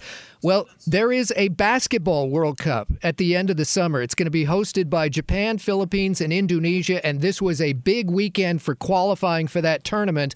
The U.S., not using NBA players to qualify, beat Uruguay a couple of days ago, so it clinched a spot. The guy who's going to be top pick in the draft from France, Victor Wembanyama, has led France into a spot. Montenegro 4 years ago was the smallest country to qualify. Now they've qualified again.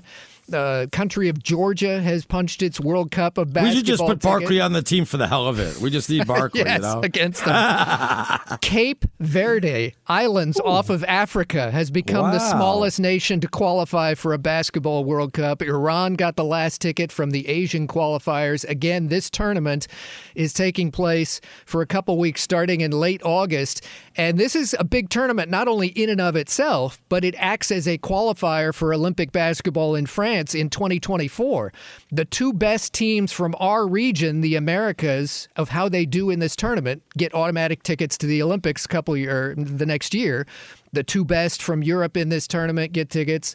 The best from Asia goes, the best from Africa. And so this is not only the World Cup, it's also a qualifier for Olympics. When does this all get started? When is August 25th. August 25th, World Cup of Basketball starts. Wow. Good. Nice job to Sager. I like that. Yeah, I like that little recording of Wilt scoring 100. And Argentina's out, by the way. Argentina got upset by Dominican Republic. What happened to them? No more Ginobili. They were so good for so long. All right, 2 hours are in the books. The Power Hours coming up next. We'll go through some of those NFL rumors and my Pac-12. What's going to happen here on Fox Sports Radio. BetMGM has an unreal deal for sports fans in Virginia. Turn $5 into $150 instantly when you place your first wager at BetMGM. Simply download the BetMGM app and sign up using code CHAMPION150. Then place a $5 wager on any sport. You'll receive $150 in bonus bets regardless of your wager's outcome. And if you think the fun stops there, the King of Sportsbooks has plenty of surprises in store. Check out daily promotions, same-game parlays, live bets, bets, and so much more. Download the app in Virginia today and get $150 in bonus bets instantly from your first wager. Only at BetMGM. BetMGM and GameSense remind you to play responsibly. See BetMGM.com for terms. 21 plus only. Virginia only. New customer offer. Subject to eligibility requirements. Rewards are non-withdrawable bonus bets that expire in 7 days. Please gamble responsibly. Gambling problem? Call 1-800-GAMBLER. Promotional offer not available in Washington, D.C. There's plenty to celebrate in March and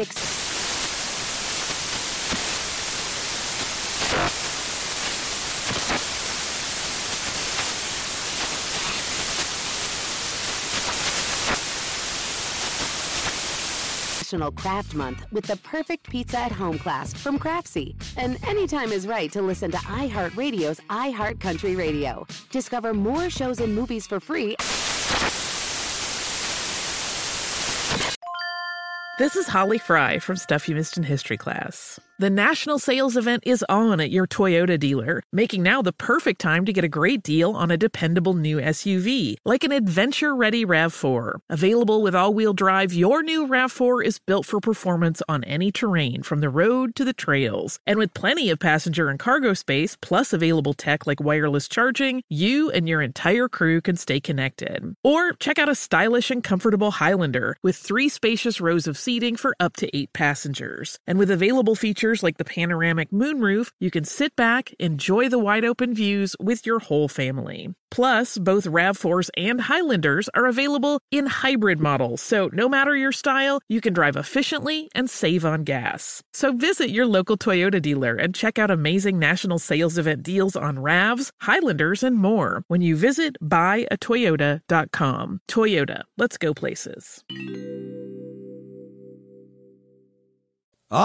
Good evening, everybody. It is the Power Hour. The show tour is in for Plank. I'm Arnie Spaniers. We're broadcasting live from the TireRack.com studios. TireRack.com will help you get there. An unmatched selection, fast, free shipping, free road hazard protection, and over 10,000 recommended installers. TireRack.com, the way tire buying should be. By the way, I'm kind of bummed I didn't see the fight, but Jake Paul lost today. I was still hoping that this guy would continue to win before he'd get his head knocked off. But he lost a split decision today. Did you watch that? Did you care about that? You don't care? Then I mean, really... I like Jake Paul. I did not watch it. I actually was hoping. I remember I remember you and I were filling in. I swear, we filled in for literally every sporting event. Yes, I might have been on the call with you the night Wilt scored 100 too. So, we were on air the night of the Logan Paul Floyd Mayweather fight, and so I just assumed this was a nighttime fight, and we would be talking about it like we would find a stream and kind of both watch it together. Right. So I kind of came up for air middle of the day today, and it was done. I'm a Jake Paul guy. I'm rooting for Jake Paul. Yeah, but he didn't win. I know that, but I was rooting for him. The pay-per-view is not as brisk as it used to be. You know what I mean? It's not selling as much as it used to be and making all that money for him, you know? I did not know he was fighting until like probably 2 days ago. So probably not the greatest sign. And he's fighting a real fighter, too. Are there a lot of people that follow him? A lot of people getting into that or what? Well, so here's my question. Do you think the fact that, and I know in boxing circles, Tommy Fury's a big name and he's, related to Tyson Fury and all that stuff. But do you think the fact that he wasn't Jake Paul fighting Nate Robinson or another former prominent athlete, do you think that hurt the hype for this fight? Yes, I do. I think when you have those type of things, people want to tune in, even if it's like an accent. You want to see what it is. You still want to look. I think you need another big name out there. You know what I mean?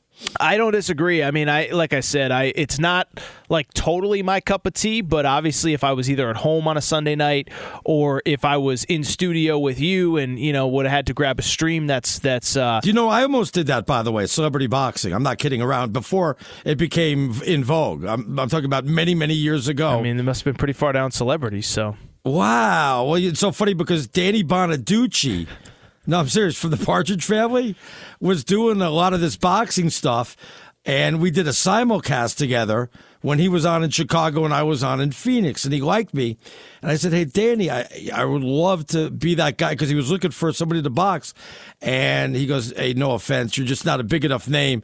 But I told you. But he picked Donny Osmond, though. You know, Donny Osmond? Isn't that who he boxed? Was it Donny Osmond or what? This is like a Mad Libs game from 1984.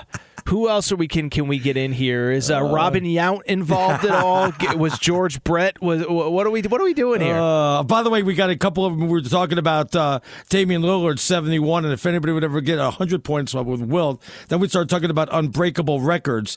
Somebody sent in unbreakable Tony Dorsett 99-yard touchdown run in 1982. And I think that was what Leonard Fournette had that also. He said, yeah, nobody's going to break that. See, but that's a numbers game. You know, that's what that is. That is by definition unbreakable, yeah. And somebody said nobody will ever throw more than 7 no-hitters.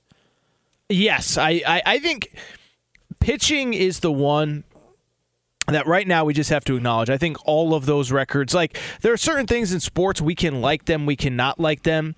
They're not going back to the way they were. I love college basketball. We're not going back to a world where great players that can play in the NBA are staying 3 and 4 years of college basketball. It's just not happening. Now with the NIL, will some decent player stay a year later? Maybe. But it's the same with baseball. It's the same it's the same with baseball from the perspective that we can wish that we had lived in a world where pitchers just took the ball every 3 days and pitch game 1 and game 4 and game 7 in a World Series. Like that era is just over, and I don't ever see it coming back, Arn. Well, I thought somebody would have broken the RBI record by Hack Wilson, only because nowadays, like a judge will bat like first or second, get 5 or 6 at bats in a game. People are getting walked all the time. Not that they're walking people to pitch to him, but you would think that somebody would go ahead and break that sooner or later because of all the at bats you get. And betting, you don't have to wait till getting up at 4th or anything like that. That one does surprise me a little bit, and I know we have more walks in the game today than ever before. Yeah, that's true. But that one does surprise me. When you think about all the great players that have played the game since Hack Wilson, and what was it, like 1890 or something like that? The idea that whoever, Willie Mays, 1900s, but yeah, Willie Mays, whatever, like Mickey Mantle has never topped that record. That is kind of surprising to me. I think of all the great hitters we have right now, that could be doing that. So I'm kind of curious to see how that plays out. By the way, I want to get to some NFL stuff, and I know we're still waiting to see where all the dominoes are going to fall.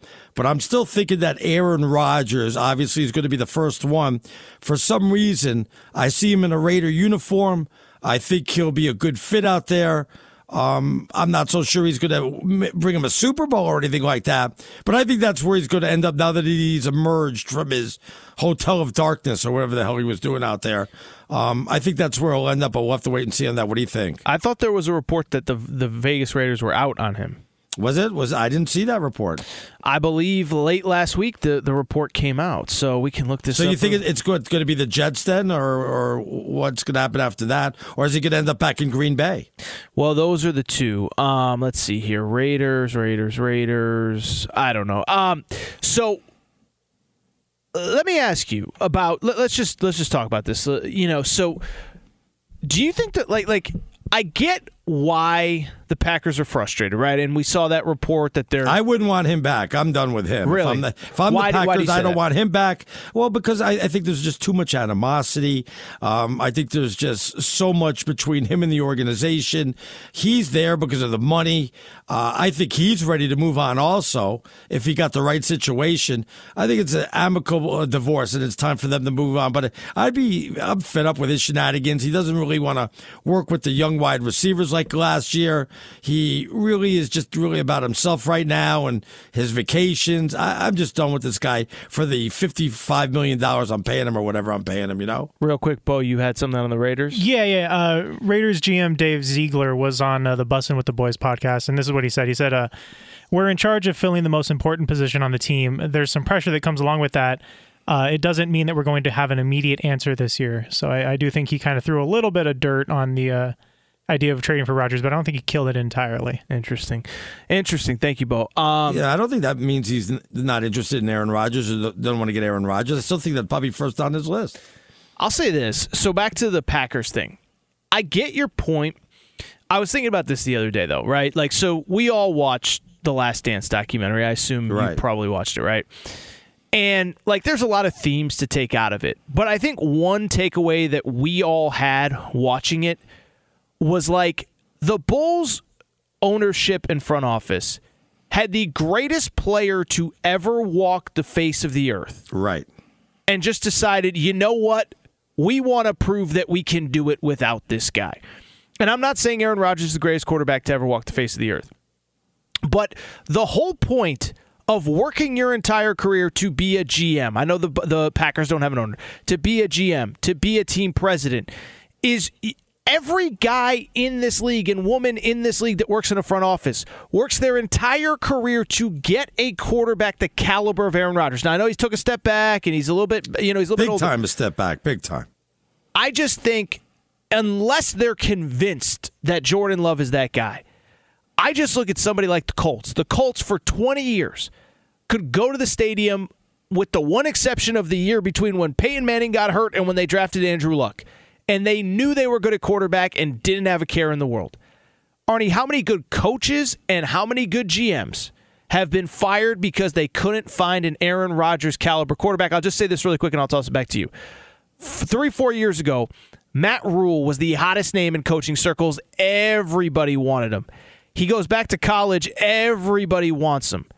He never figured out the quarterback, and he got canned in Carolina in 2.5 years. And so, listen, if the Packers want to move on, it's their prerogative. I just think it's so easy to get caught up in all of the off-the-field shenanigans. Ask the Colts what it's like. Ask the Packers Texans. Moved on from a coach because they didn't win a Super Bowl. Aaron Rodgers brought him that one Super Bowl, and that was it. You could say that he's underachieved a little bit. People expected more than just one Super Bowl out of this guy. So if there was an owner, maybe they would have fired the GM a long time ago. I just think there's a lot of great coaches and great GMs that didn't look great. Look at Bill Belichick. What has he been without Tom Brady? And so if you're sold, by the way, if you're sold Jordan Love is the next dude, like the Packers were sold 20 years ago, Aaron Rodgers is the next dude, then make the move. I just think, again, pick the organization. The Colts, the Jaguars pre-Trevor Lawrence, the Jets, forever, whiff after whiff after whiff after whiff to get the Commanders, whiff after whiff to get a guy the caliber of Aaron Rodgers, and you have him under contract. I don't know. Where do you think he's going to end up then? Where do you think he's going to end up back with Green Bay, or he's going to go somewhere else? I think he's going to end up back up with Green Bay. I will say this. From a content perspective, I want him in New York, man. I just think it'd be great. I think it might be fun. That'd be fantastic. Yeah. I think he'd be re-energized. I really do. Obviously, the young offensive talent is through the roof there. He wouldn't back down from the New York media. The New York media wouldn't back down from him. Every week they would be getting into it. Any chance he ends up in San Francisco, or maybe Brady comes out of retirement for San Francisco, since now we find out that Brock Purdy is going to be on the shelf a little bit longer than we expect. Who knows if the guy's even going to be able to play next year or through halfway of the season. So Trey Lance or bust, I guess. So this is what I've been saying since day one. Is everybody automatically linked Brady to San Francisco because he's from the Bay Area? Yes. And then he retires. And my question is exactly what you just asked. Why not Aaron Rodgers? And I know he's from the Bay Area. I don't think he cares as much about returning home. But at the end of the day, they need a quarterback. And like, first of all, it's a 1 to 2. First of all, he's only got 2 years left on his contract. That's Aaron Rodgers. But I look at the San Francisco situation, and I go back to why I would have chosen Jimmy G over Trey Lance coming out of training camp last year. It's because you have a team that is built to win a Super Bowl right now. Nick Bosa, Fred Warner, all these guys aren't going to be around forever in their primes, leading into their primes, Deebo Samuel, whatever. And it's like now you got to go into, like you said. Because then you have to give him, a 2 or 3 year contract. And then you're saying to Brock Purdy, then you're not going to be the starter. So, sorry, we're going to have to end up trading you or something. Well, Brock Purdy, as you said, I don't think he's going to be ready for the start of the season. So now what he's not going to be ready. Forget about that. That's already over. That's what I mean, yeah. So do you trust Trey Lance? Because no, yeah.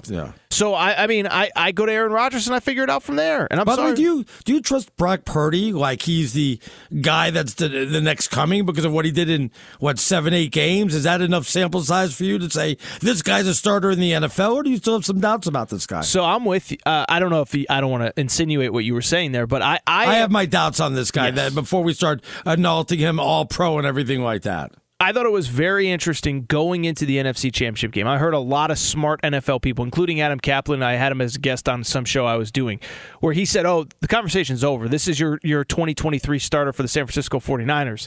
And I was like, really? Like we're that sold because he beat a bunch of mediocre teams mostly at home? I know he beat the But they had to push off his surgery now because his arm, the swelling never went down. But let's say he goes back to 100%, even before the injury. I thought it was very weird that it was just a foregone conclusion. It's not even up for conversation that anyone other than Brock Purdy could be the quarterback. So who's a better quarterback? It's easy to say if I said Brock Purdy or Aaron Rodgers, you immediately say Aaron Rodgers. Let me rephrase the question. Who's a better quarterback? Aaron Rodgers at $50 million or Brock Purdy at $2 million or whatever he's making? What do you think then? So here's my statement to that. Because you could use that money for a lot of other things, right? I'm not a cap expert, but what I would say is what I just said a minute ago. Your Super Bowl window is right now. I mean, how many years are you going to have an elite defense, all the other pieces in place? I get it, but it's also Brock Purdy's not going to be ready for the start of next year. Frankly, here's the thing. Again, I'm not a surgeon, but I've been told some of these elbow injuries, the injury that he had, some guys are never the same. Oh, jeez. And so it's just like, how many times do we keep going to the well hoping that Jimmy G stays healthy, hoping that Brock Purdy stays healthy? Well, Jimmy G's going to be gone anyway. Well, but I'm just using him as an example. Right. For the last 3 years, can this guy stay healthy? Is this guy that? Is that? It's just like, I don't know. Go get a quarterback that is a sure thing. And I know Aaron Rodgers was banged up this year, but for the most part, he has been a mostly healthy quarterback as well. So he's Aaron Torres sitting in for Chris Plank. I'm Arnie Spanier. We'll come back. We got more stuff on the NFL and where some of the other quarterbacks are going to end up. That's coming up next right here on Fox Sports Radio. BetMGM has an unreal deal for sports fans in Virginia. Turn $5 into $150 instantly when you place your first wager at BetMGM. Simply download the BetMGM app and sign up using code Champion150. Then place a $5 wager on any sport. You'll receive $150 in bonus bets regardless of your wager's outcome. And if you think the fun stops there, the King of Sportsbooks has plenty of surprises in store. Check out daily promotions, same-game parlays, live bets, and so much more. Download the app in Virginia today and get $150 in bonus bets instantly from your first wager. Only at BetMGM. BetMGM and GameSense remind you to play responsibly. See BetMGM.com for terms. 21 plus only. Virginia only. New customer offer subject to eligibility requirements. Rewards are non-withdrawable bonus bets that expire in 7 days. Please gamble responsibly. Gambling problem? Call 1-800-GAMBLER. Promotional offer not available in Washington, D.C. There's plenty to celebrate in March and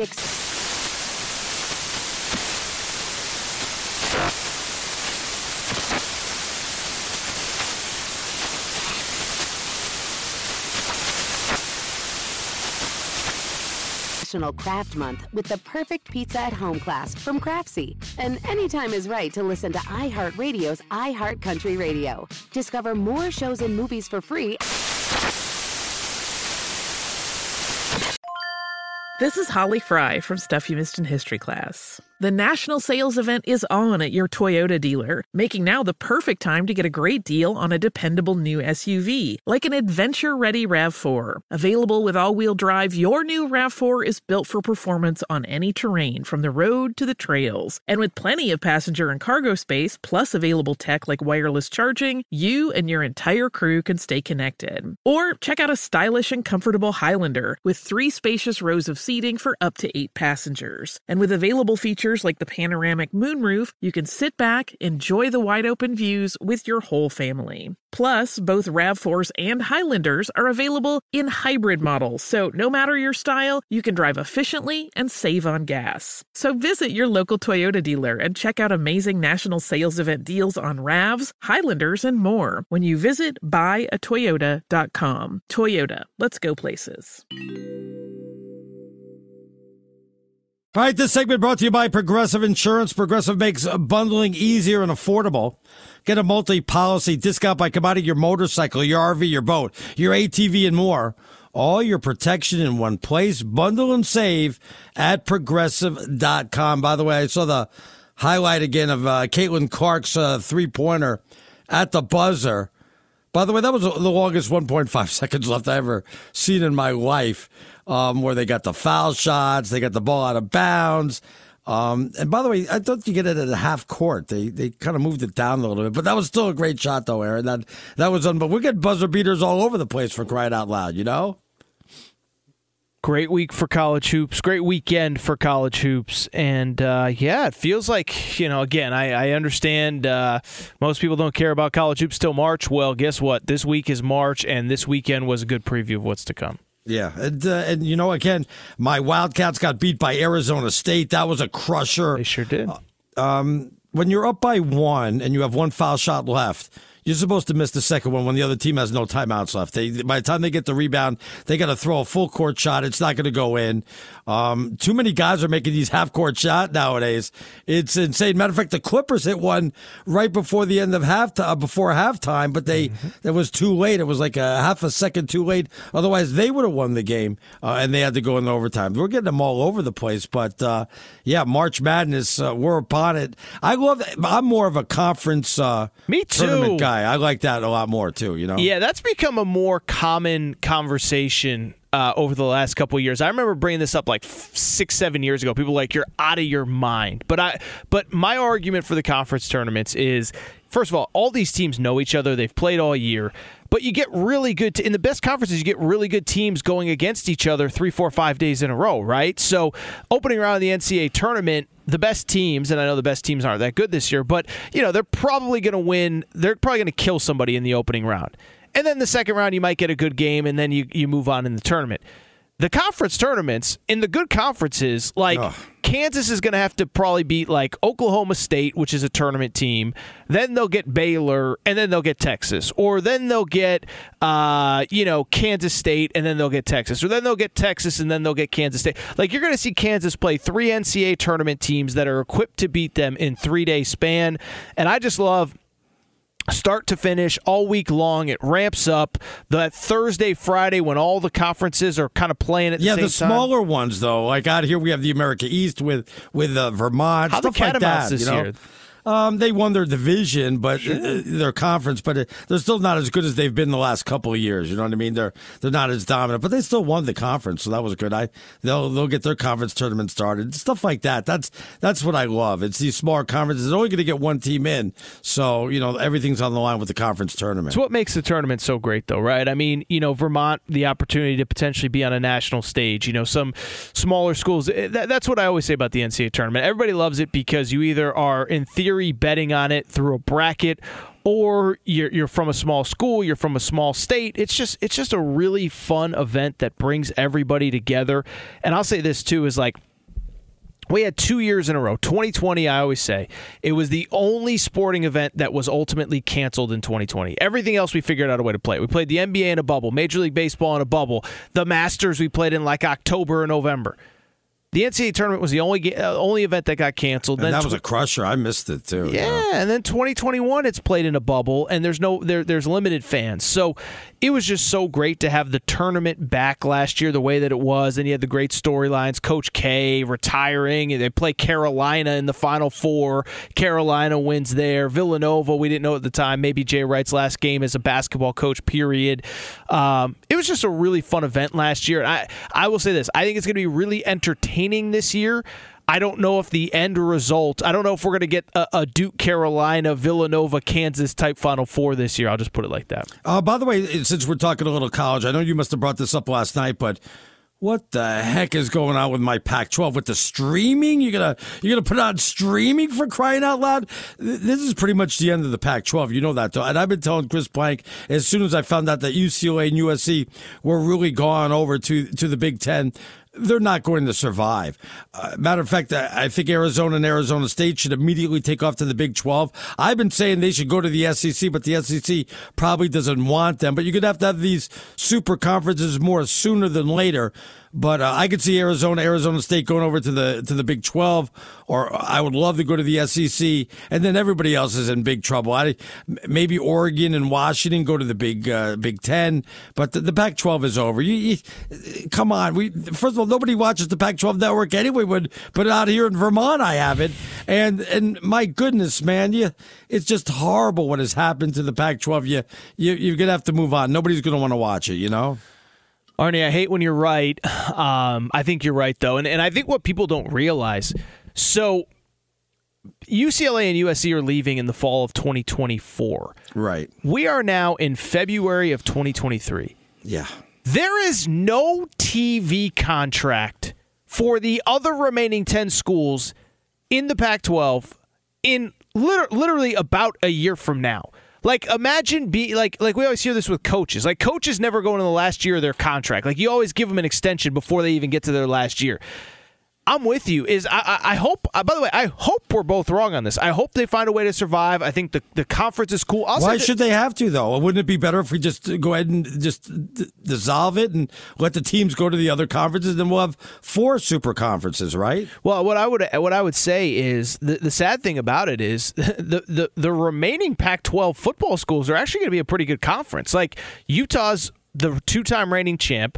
Oregon's really good. Colorado's going to be interesting with Deion Sanders. I'll say this, even your Arizona Wildcats were much improved this year, and I think they're on an upward trajectory. So, but they're Tucson, Arizona, and Arizona State is Phoenix, and Phoenix is a pretty big market, but Tucson doesn't do anything, doesn't move the needles. You know what I mean? It doesn't matter about that. Well, it doesn't, and that's why they're having trouble, and they're just not teams that I think the problem with the Pac-12. They're not really schools and games that people seek out. Most people, if it's on TV late at night, they'll watch it, and people will still our generation, like some generations will find it. But I'll say this, listen, I mean, I host every Saturday night at 11 p.m. There will be no way for me to watch Pac-12 football the way that we're trending because we have a great setup here in the Fox Sports Radio studios.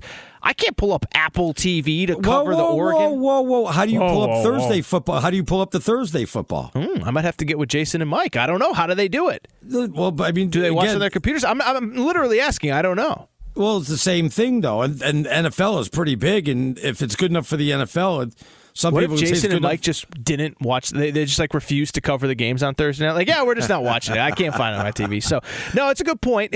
I guess to your point, if it's the only game on in town and there's going to be ranked teams, I'll have to figure out a way to watch it. Right. But it's not going to be easy to get that Apple TV rolling or the Amazon TV or whatever. So I'm with you though. I hope that we're wrong. I would like to see them stay together. I don't want a 2014 Big 12. We're going to get there eventually, to your point. Right. But I have no problem keeping it this way for a couple more years. Let the league stay together for another 5-6 years until the Big Ten decides to expand again. I know the SEC doesn't need us, but I would love Arizona and Arizona State to go to the SEC. First of all, it would help big time in basketball, but though Alabama's number 1 right now. But I would just love to see that over the Big 12. I'm not even that excited about going to the Big 12, but you got to go somewhere. Yeah, I think the one thing I will say, Arizona's going to have a landing spot. If you were an Oregon State Beaver and we were doing Beaver calls every time your team won and lost, I think you might be in trouble. Washington State, Cal, Stanford, I don't know if they have a landing spot. I think Oregon and Washington will end up somewhere, and it feels like those 4, they call them the corner schools, Arizona, Arizona State, Colorado, and Utah. It sounds like they could end up in the Big 12 together. We're live at the TireRack.com studios. Of course, he's Aaron Torres sitting in for Chris Plank. I'm Arnie Spanier. We'll get back to more of those NFL rumors, I promised. That's coming up next. First, though, let's see what's trending. We check in with Steve DeSager. What's going on, DeSager? Regarding the Thursday night football, how we were able to watch it on TV here, perhaps because we had a corporate account, is DirecTV assigned a channel number to the Amazon game for Thursday. So we were able to watch it Thursday. Here, you couldn't do that, or at least I couldn't, button at my home. But yeah, there was a channel number here. And you talked about the boxing today in Saudi Arabia. By the way, everybody, we had Live Golf today, ironically, finishing up its first tournament of the year. When everybody hates Live Golf because of the Saudi money, nobody cares that Jake Paul took the Saudi money, apparently. And ESPN pay-per-view got in bed with them, and nobody cares that Beyonce gives her $20 million private concerts in the Middle East. And, be a little consistent. By the way, the NBA played preseason games in the United Arab Emirates. There you go. By the way, the Milwaukee Bucks, who almost blew up the bubble, they walked off the court and said they don't know if they wanted to play anymore, was the team that played in the UAE. So give me a break with all this political nonsense. This morning, our time, Tommy Fury beat Jake Paul by split decision in Saudi Arabia.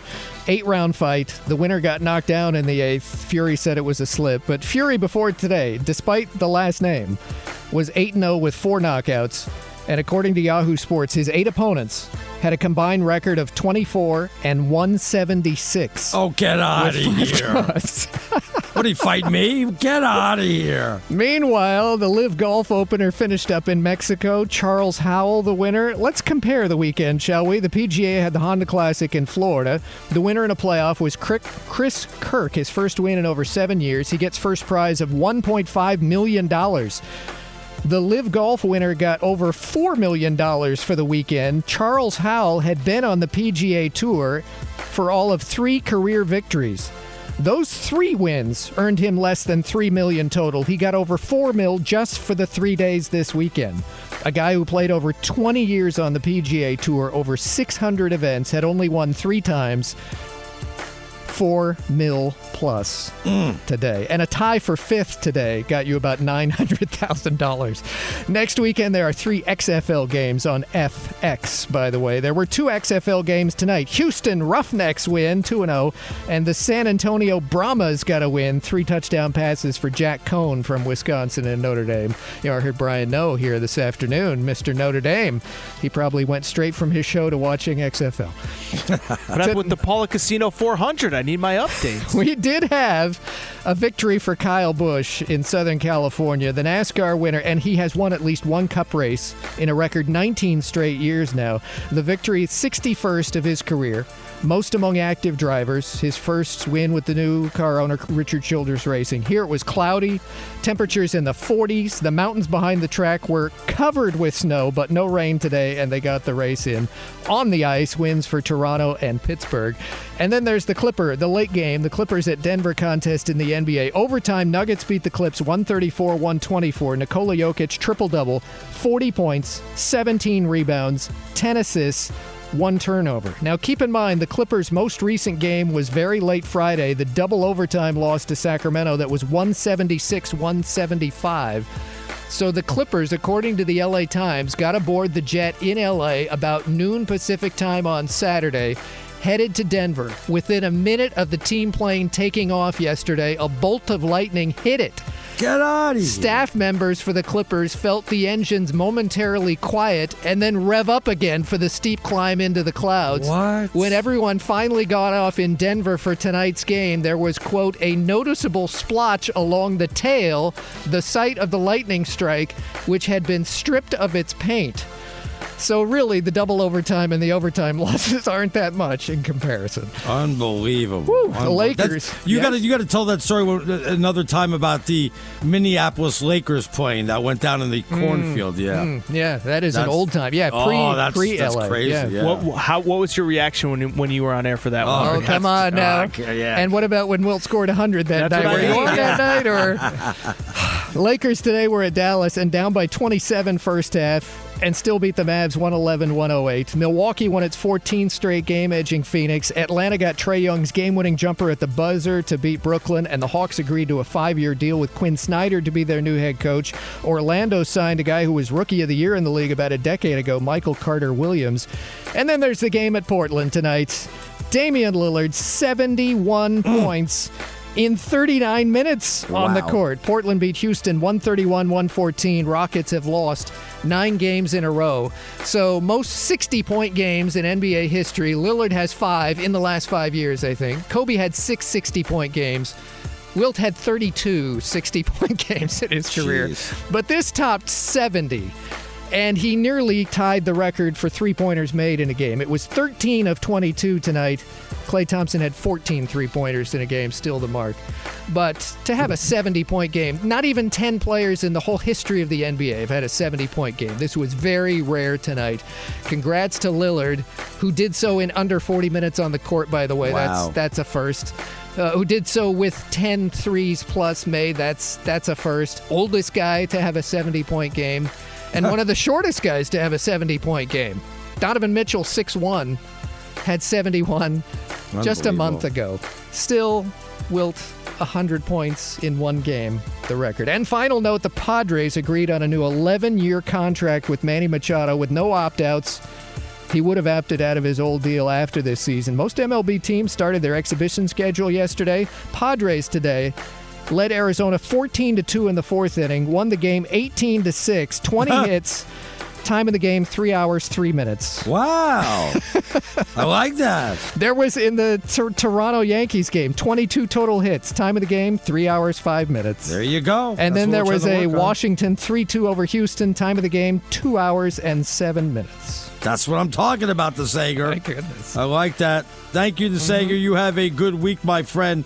Of course, Aaron Torres is sitting in for Chris Plank.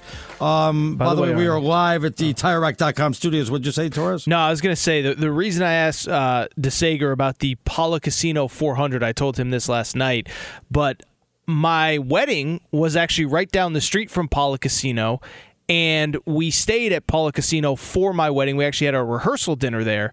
And so when I saw they were sponsoring a race, I figured it was some dirt track, something, and I was like, oh no, this is a NASCAR Sprint Cup race or whatever the race the circuit is called now. So I thought that was pretty cool. But if you were wondering why I interrupted his thing to hear about the Pala Casino 400. That's why, Arnie. No, I wasn't paying attention. But I do want to go ahead and bring this up here. You want to talk about so good with your words, buddy. Thank you. I wanted you to listen to this. The highest rated or the highest graded running back in 2016 was David Johnson for the Cardinals. In 2017, Alex Kamara for the Saints. Saquon Barkley in 2018 for the Giants. Nick Chubb for the Browns in 2019. Derrick Henry for the Titans in 2020. Jonathan Taylor 2021 for the Colts. Josh Jacobs last year 2022. It now is pretty evident that you do not need a running back to go ahead. None of these teams even sniffed a deep run into the playoffs, let alone a Super Bowl. The days of Ezekiel Elliott and all that, but which, by the way, he's just, I don't know what they're going to do with him in Dallas. You just don't, it's like having the big 7-foot center back in the day in the NBA. You just don't need that anymore. You just don't need the big-time running back anymore. You can pick him up anywhere, I don't disagree, and it'll be interesting because, this NFL draft, once again, Bijan Robinson is a guy that probably 15, 20 years ago was probably a top 5-10 pick, and now people are talking about him as a fringe first-rounder. There's a couple other running backs. It's a new world, man, and it's funny, right, because we were talking about this earlier with the roughing the passer penalties. Everything has been put in place for the quarterback to protect the quarterback, to keep the quarterback on the field, and slowly but surely the run game still matters, but the person carrying the ball seems to matter less and less. Do you think we're hurting development of other quarterbacks when we protect the quarterback so much? It allows somebody like a Tom Brady to play in their mid-40s because nobody could touch that quarterback. You just stand there and sling it. Suppose you could just go after him like you did back in the Terry Bradshaw days. Boy, if you were a scrambling quarterback, you'd be worth a lot of money. Like Daniel Jones or Fields over in Chicago, you'd be worth big time money, and the quarterbacks would not be lasting as long as they do right now. But obviously, we protect the hell out of them right now. I don't know if you saw this, but right around the Super Bowl, there was a good profile of Joe Montana. It was a long written piece, and the underlying story was I don't think Joe Montana is jealous of Tom Brady per se. But I think you could kind of tell by some of his comments about, come on now. You can't compare Brady to me. If Brady was playing in my era, he would have retired at 34, 35 years old, just like everybody did in my era. So I don't think that's a stretch at all. I have no problem with it. I loved watching Tom Brady play till he's 45. I still think he's the outlier. I think 37, 38, 39 is going to be the tail end for most guys.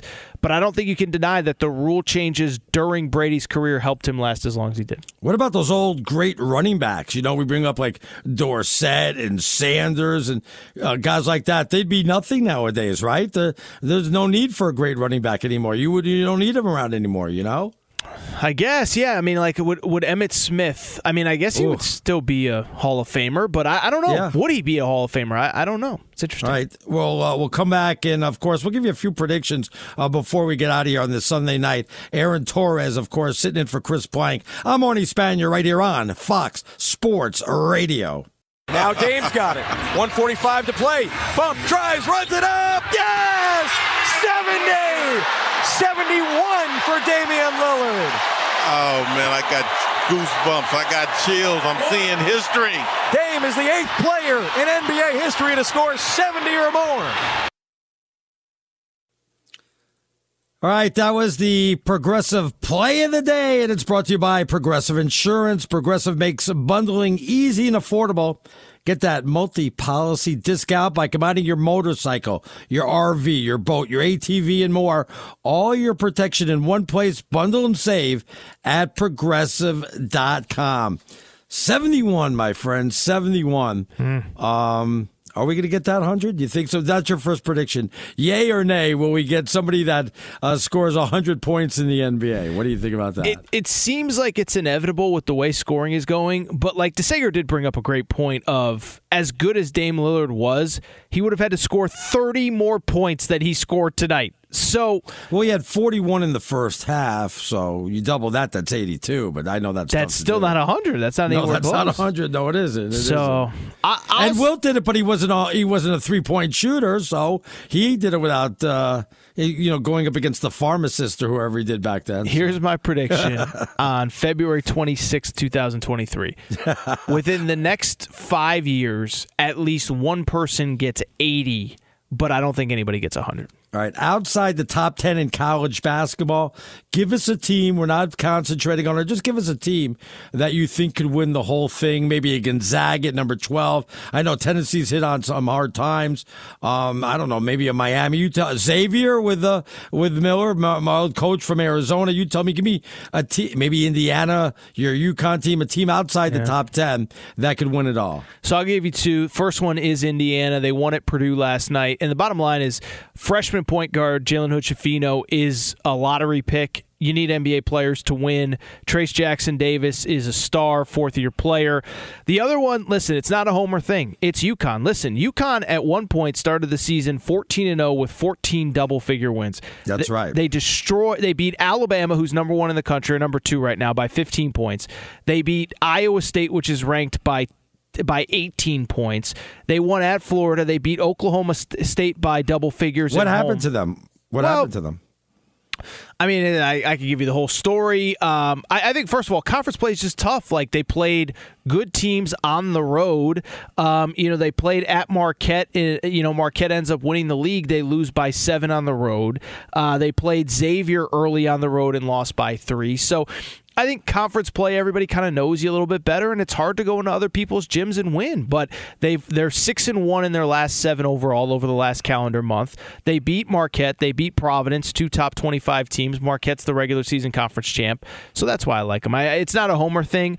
As you look at this year, everybody has flaws. Everybody can be beaten. That's true, yeah. UConn can beat you in a lot of different ways. I'm telling you, they really can. I'm not confident about my Arizona Wildcats. I'm not either, man. It's been, again, you talk about teams with flaws, but it's not because of the Arizona State game. But we've lost the teams we had no business losing to. Washington State at home. Not that it's been an up and down year, because we're still a good team. You'll see us. We deserve to be in the top 10, but we can get caught on any day, just like any of the other teams out there. You know what I mean, Aaron? Any of those top 10 teams can get caught on any day. One thing that worries me, you lose that game the other day. Like, you let them stay in, put them away. They're a decent team. We were up by 10. Yeah, that's what I mean. They run too hot and too cold. I'm kind of out on Arizona. The one thing I'll say for Arizona, they get in that West Regional. West Regional's in Vegas this year. You know that's Arizona country. Yeah, but I don't think they're going to because UCLA is going to be in the West Region. So great call. Yeah, I don't think that's going to happen. Thank you for filling in, my friend. Thank Chris you for Plank. It was me, good. Man.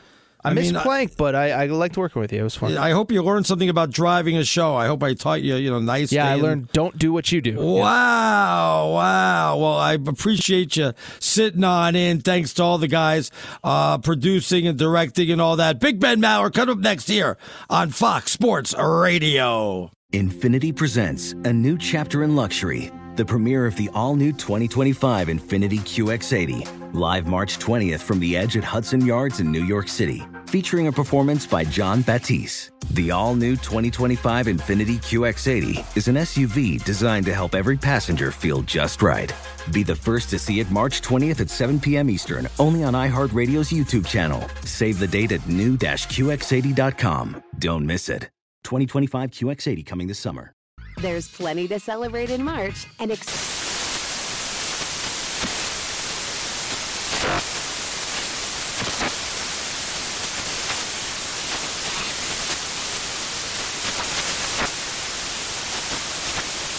National Craft Month with the perfect pizza at home class from Craftsy. And anytime is right to listen to iHeartRadio's iHeart Country Radio. Discover more shows and movies for free.